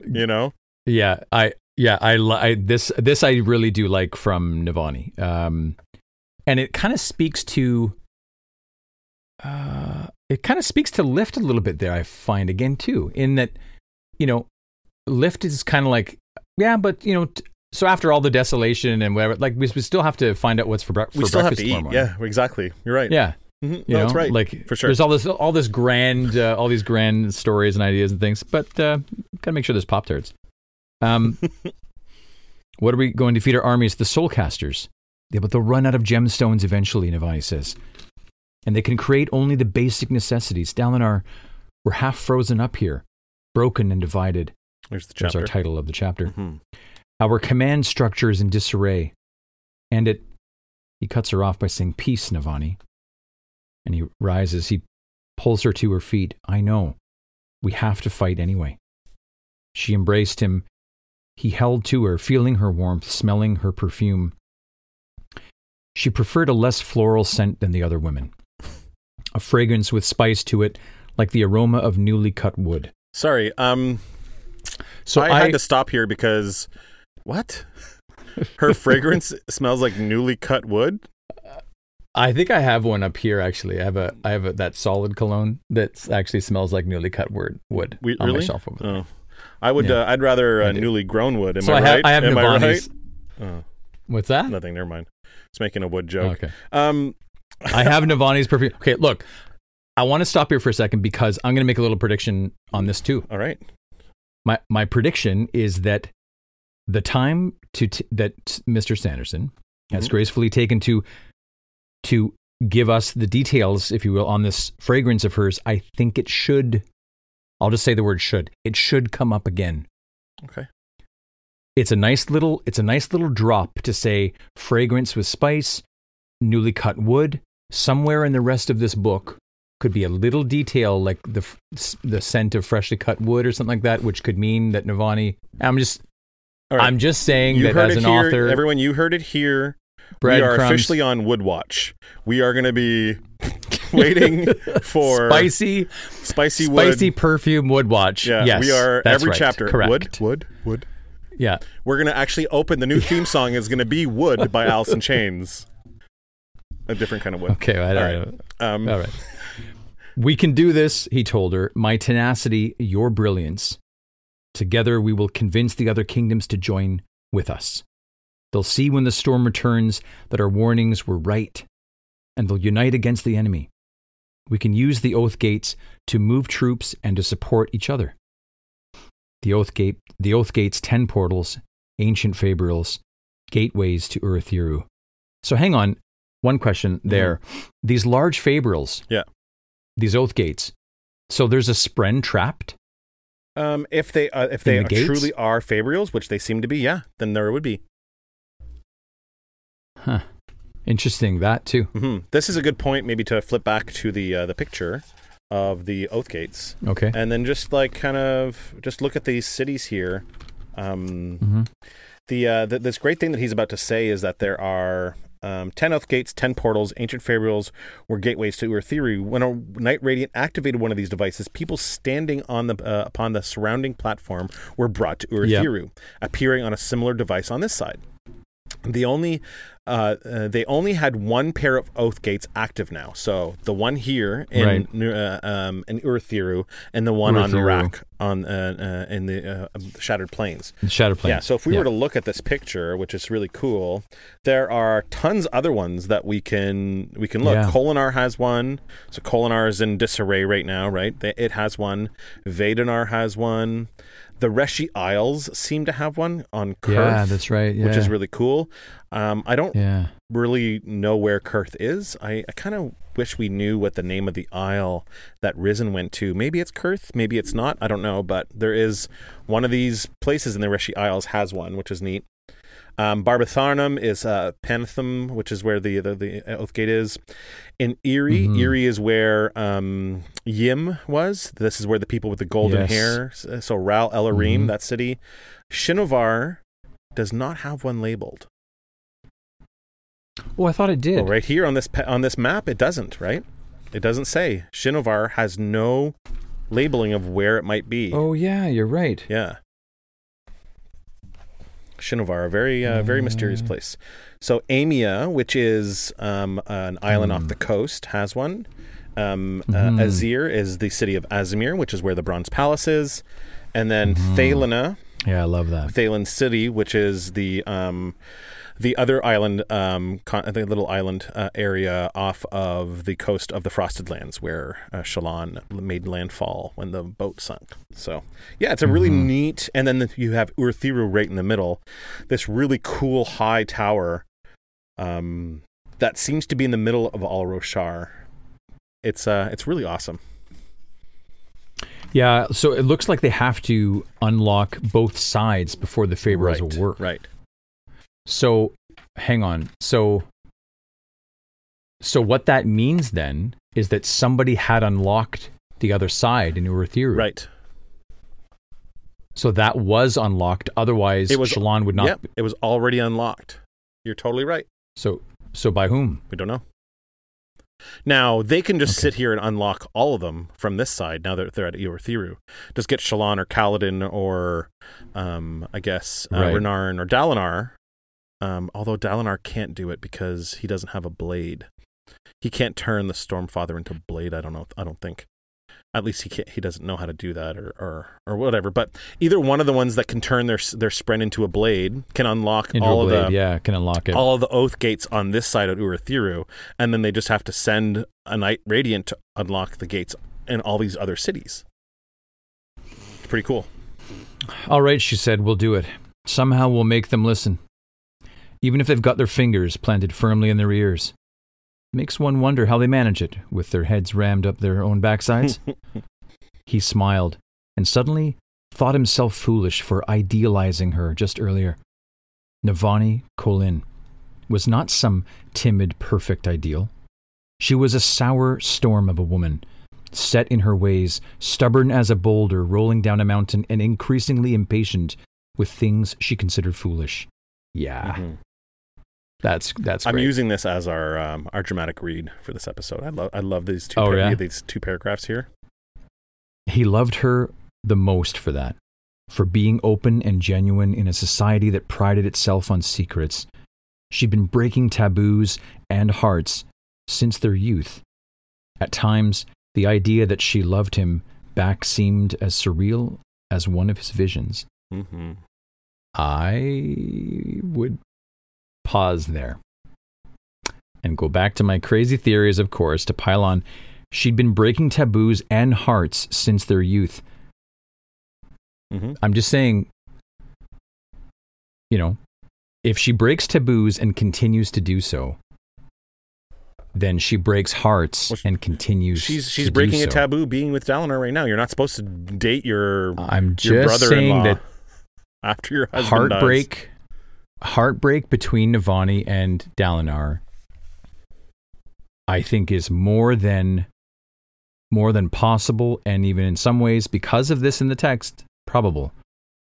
Why mention breaking hearts? Because it means she was awesome in her youth. I don't know. She broke his heart. She broke his heart back then too by choosing Gavilar, right? I'm hoping that this book deals with a lot of Dalinar, his cryptic past, or is it? It's going to be dealing with this text, the Oathbringer, and will we get? You can't answer any of these questions. Nope, I can't.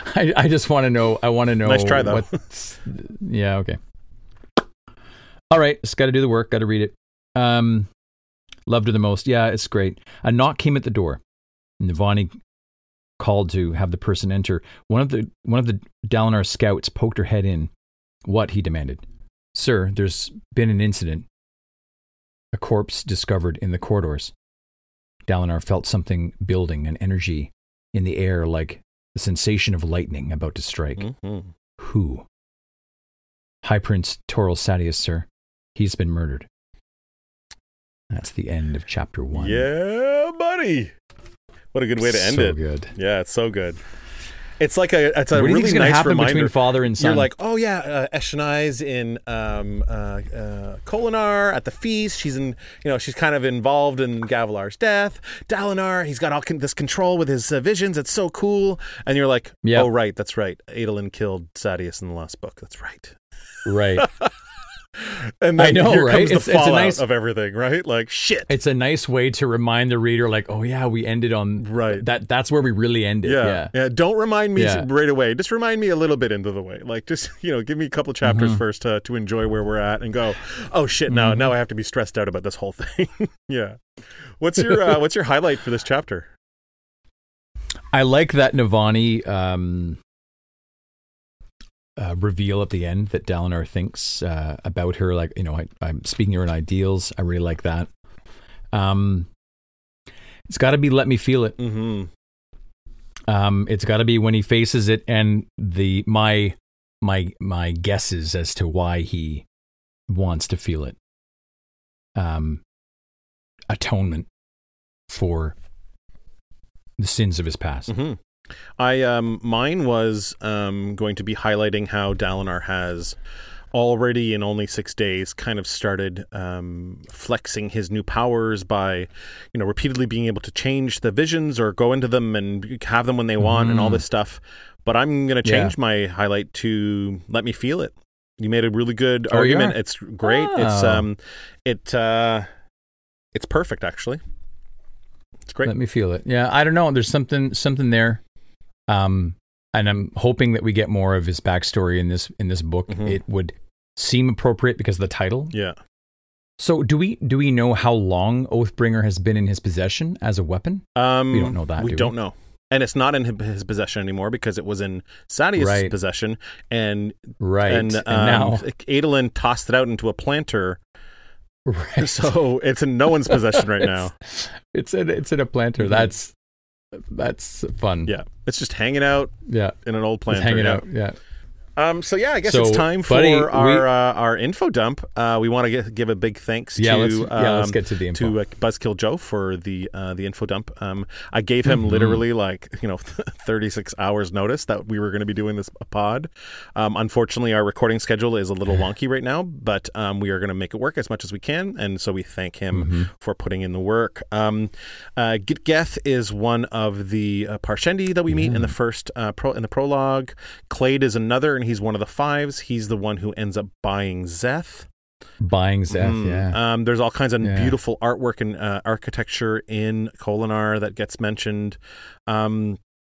We have mention of the old rhythms, and some of the old rhythms that we've heard of so far in these books are awe, excitement, curiosity, peace, pleading, skepticism, appreciation, anxiety, consolation, praise, terrors, reprimand, and mourning. So he gave us a nice little list of some of the stuff that we've heard before, and there is a little bit of a list of the new rhythms that Eshonai experiences in her interlude chapters in Words of Radiance, but we don't have a list for that right now. But this is a good idea. Right. This is just a nice way of being able to see what these people were like before these changes. Right. And then what else do I have here? Hold on, I just lost my page. We have the prototype heating fabrial, which is an awesome highlight for this episode, that we have this tiny little thing that only gives off a little bit of heat, but eventually Navani and her scholars are going to make it into an actual thing, which is really, really cool. I really like that. Yeah. So the other major thing that we got is kind of got a little bit of more of explanation of how a fabrial works. There is a spren trapped inside the gemstone, like Eshonai says, just like a gem heart. So really, really interesting that we find out that not only are fabrials these magic items, but this is how the forms changing works for the listeners. They trap a spren inside their gem heart, and that's how they're able to change form. And so fabrials is kind of like reverse engineering their power structure into these magic items. So it's really, really neat. Yeah. What else do we have here? I was just going to bring up can Clade show the receipt on Zeth Please. from the sale and be like anytime like Zeth steps out of line, just show the receipt and go, look, dude, like I owe you. So, what's going on here, dude? So there's a little bit of here on the Stormfather. He was a strange being, somehow connected to the dead god, but not exactly the same thing as the Almighty, which is a little bit interesting.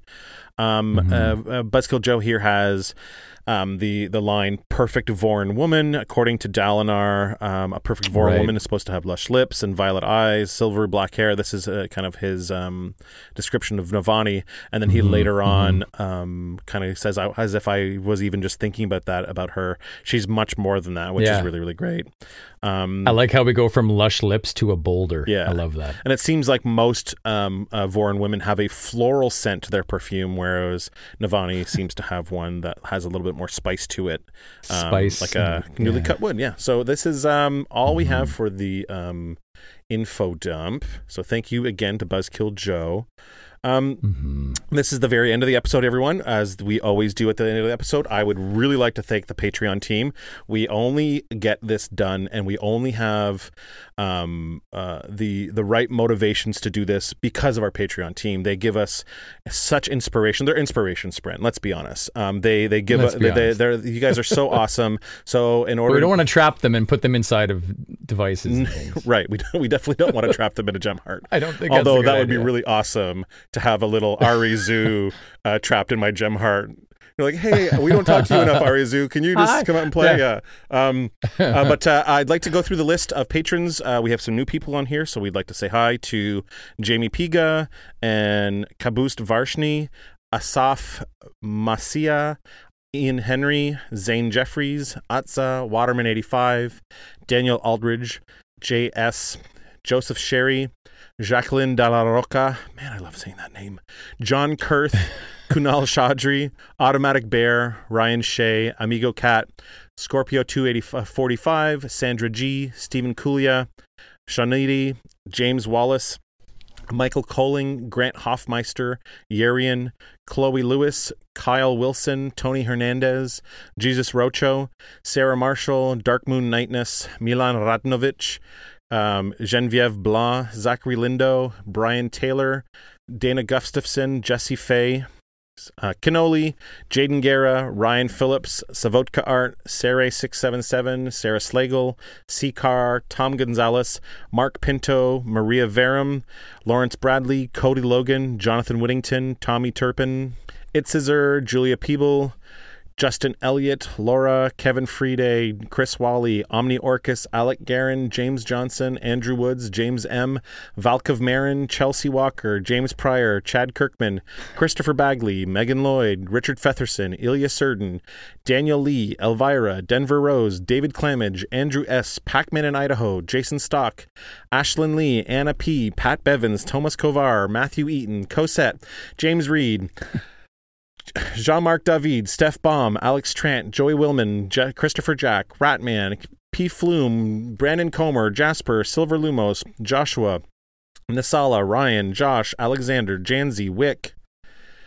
Man, this list is getting long. Joseph Mungoya, Daniel Whitten, Werewolf Will, John M., Jake DeFeo, Robert Goebel, My Mom Sue, Ari Zoo, Bruce Rogers, Joel Hayes, Don Chalice, Mr. Murasami, Christian Pappy, no, Jack's wife Linda, and our best friend Mike. So thank you to everyone who is part of the Patreon team.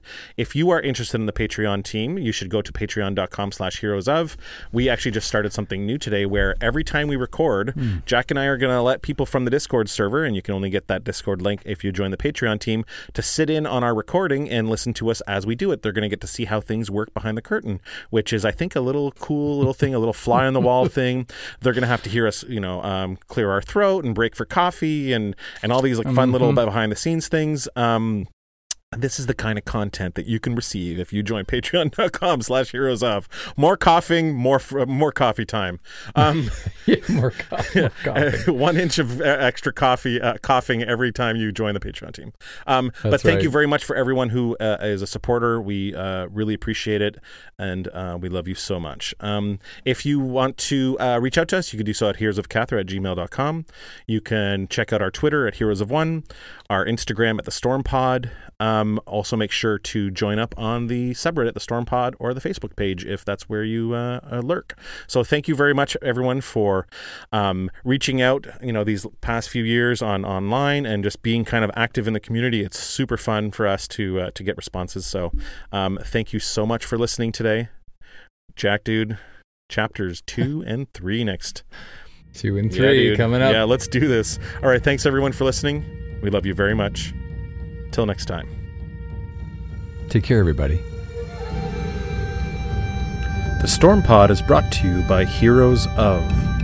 Music and theme song by Jack Forrest Productions. Additional music by Jason Morey.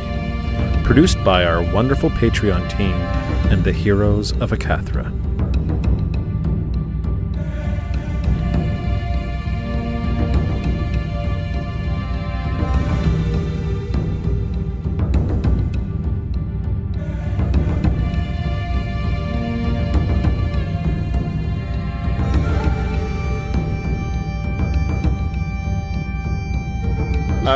So are you ready to go, dude?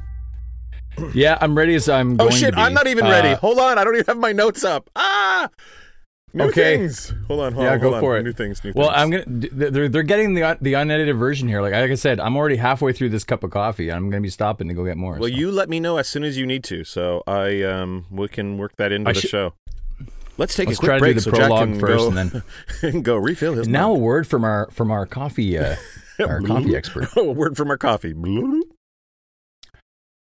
I think our opening should be, "Oh my God, they're back again." No, please don't do that. No one wants that. No one wants. I want Backstreet's back. These people don't pay hard-earned money. Stormpod's back. No, please. The more you do it, the more I like it. It's like a Renard voice. The more you insert Backstreet Boys into this show. Yeah. Okay, hold on. I'm jabbering away hey, here, and I let's gotta go. get my notes Let's going. go. No, stop. Slow down. This gives us time to warm up our voices too, which is part of our show routine. Oh, I could do some of my old vocal exercises. A-O-E. Yeah, I'm gonna do some popcorn. For any of those out there. Bum ba bum bum. Okay. Shit, man. Oathbringer, dude.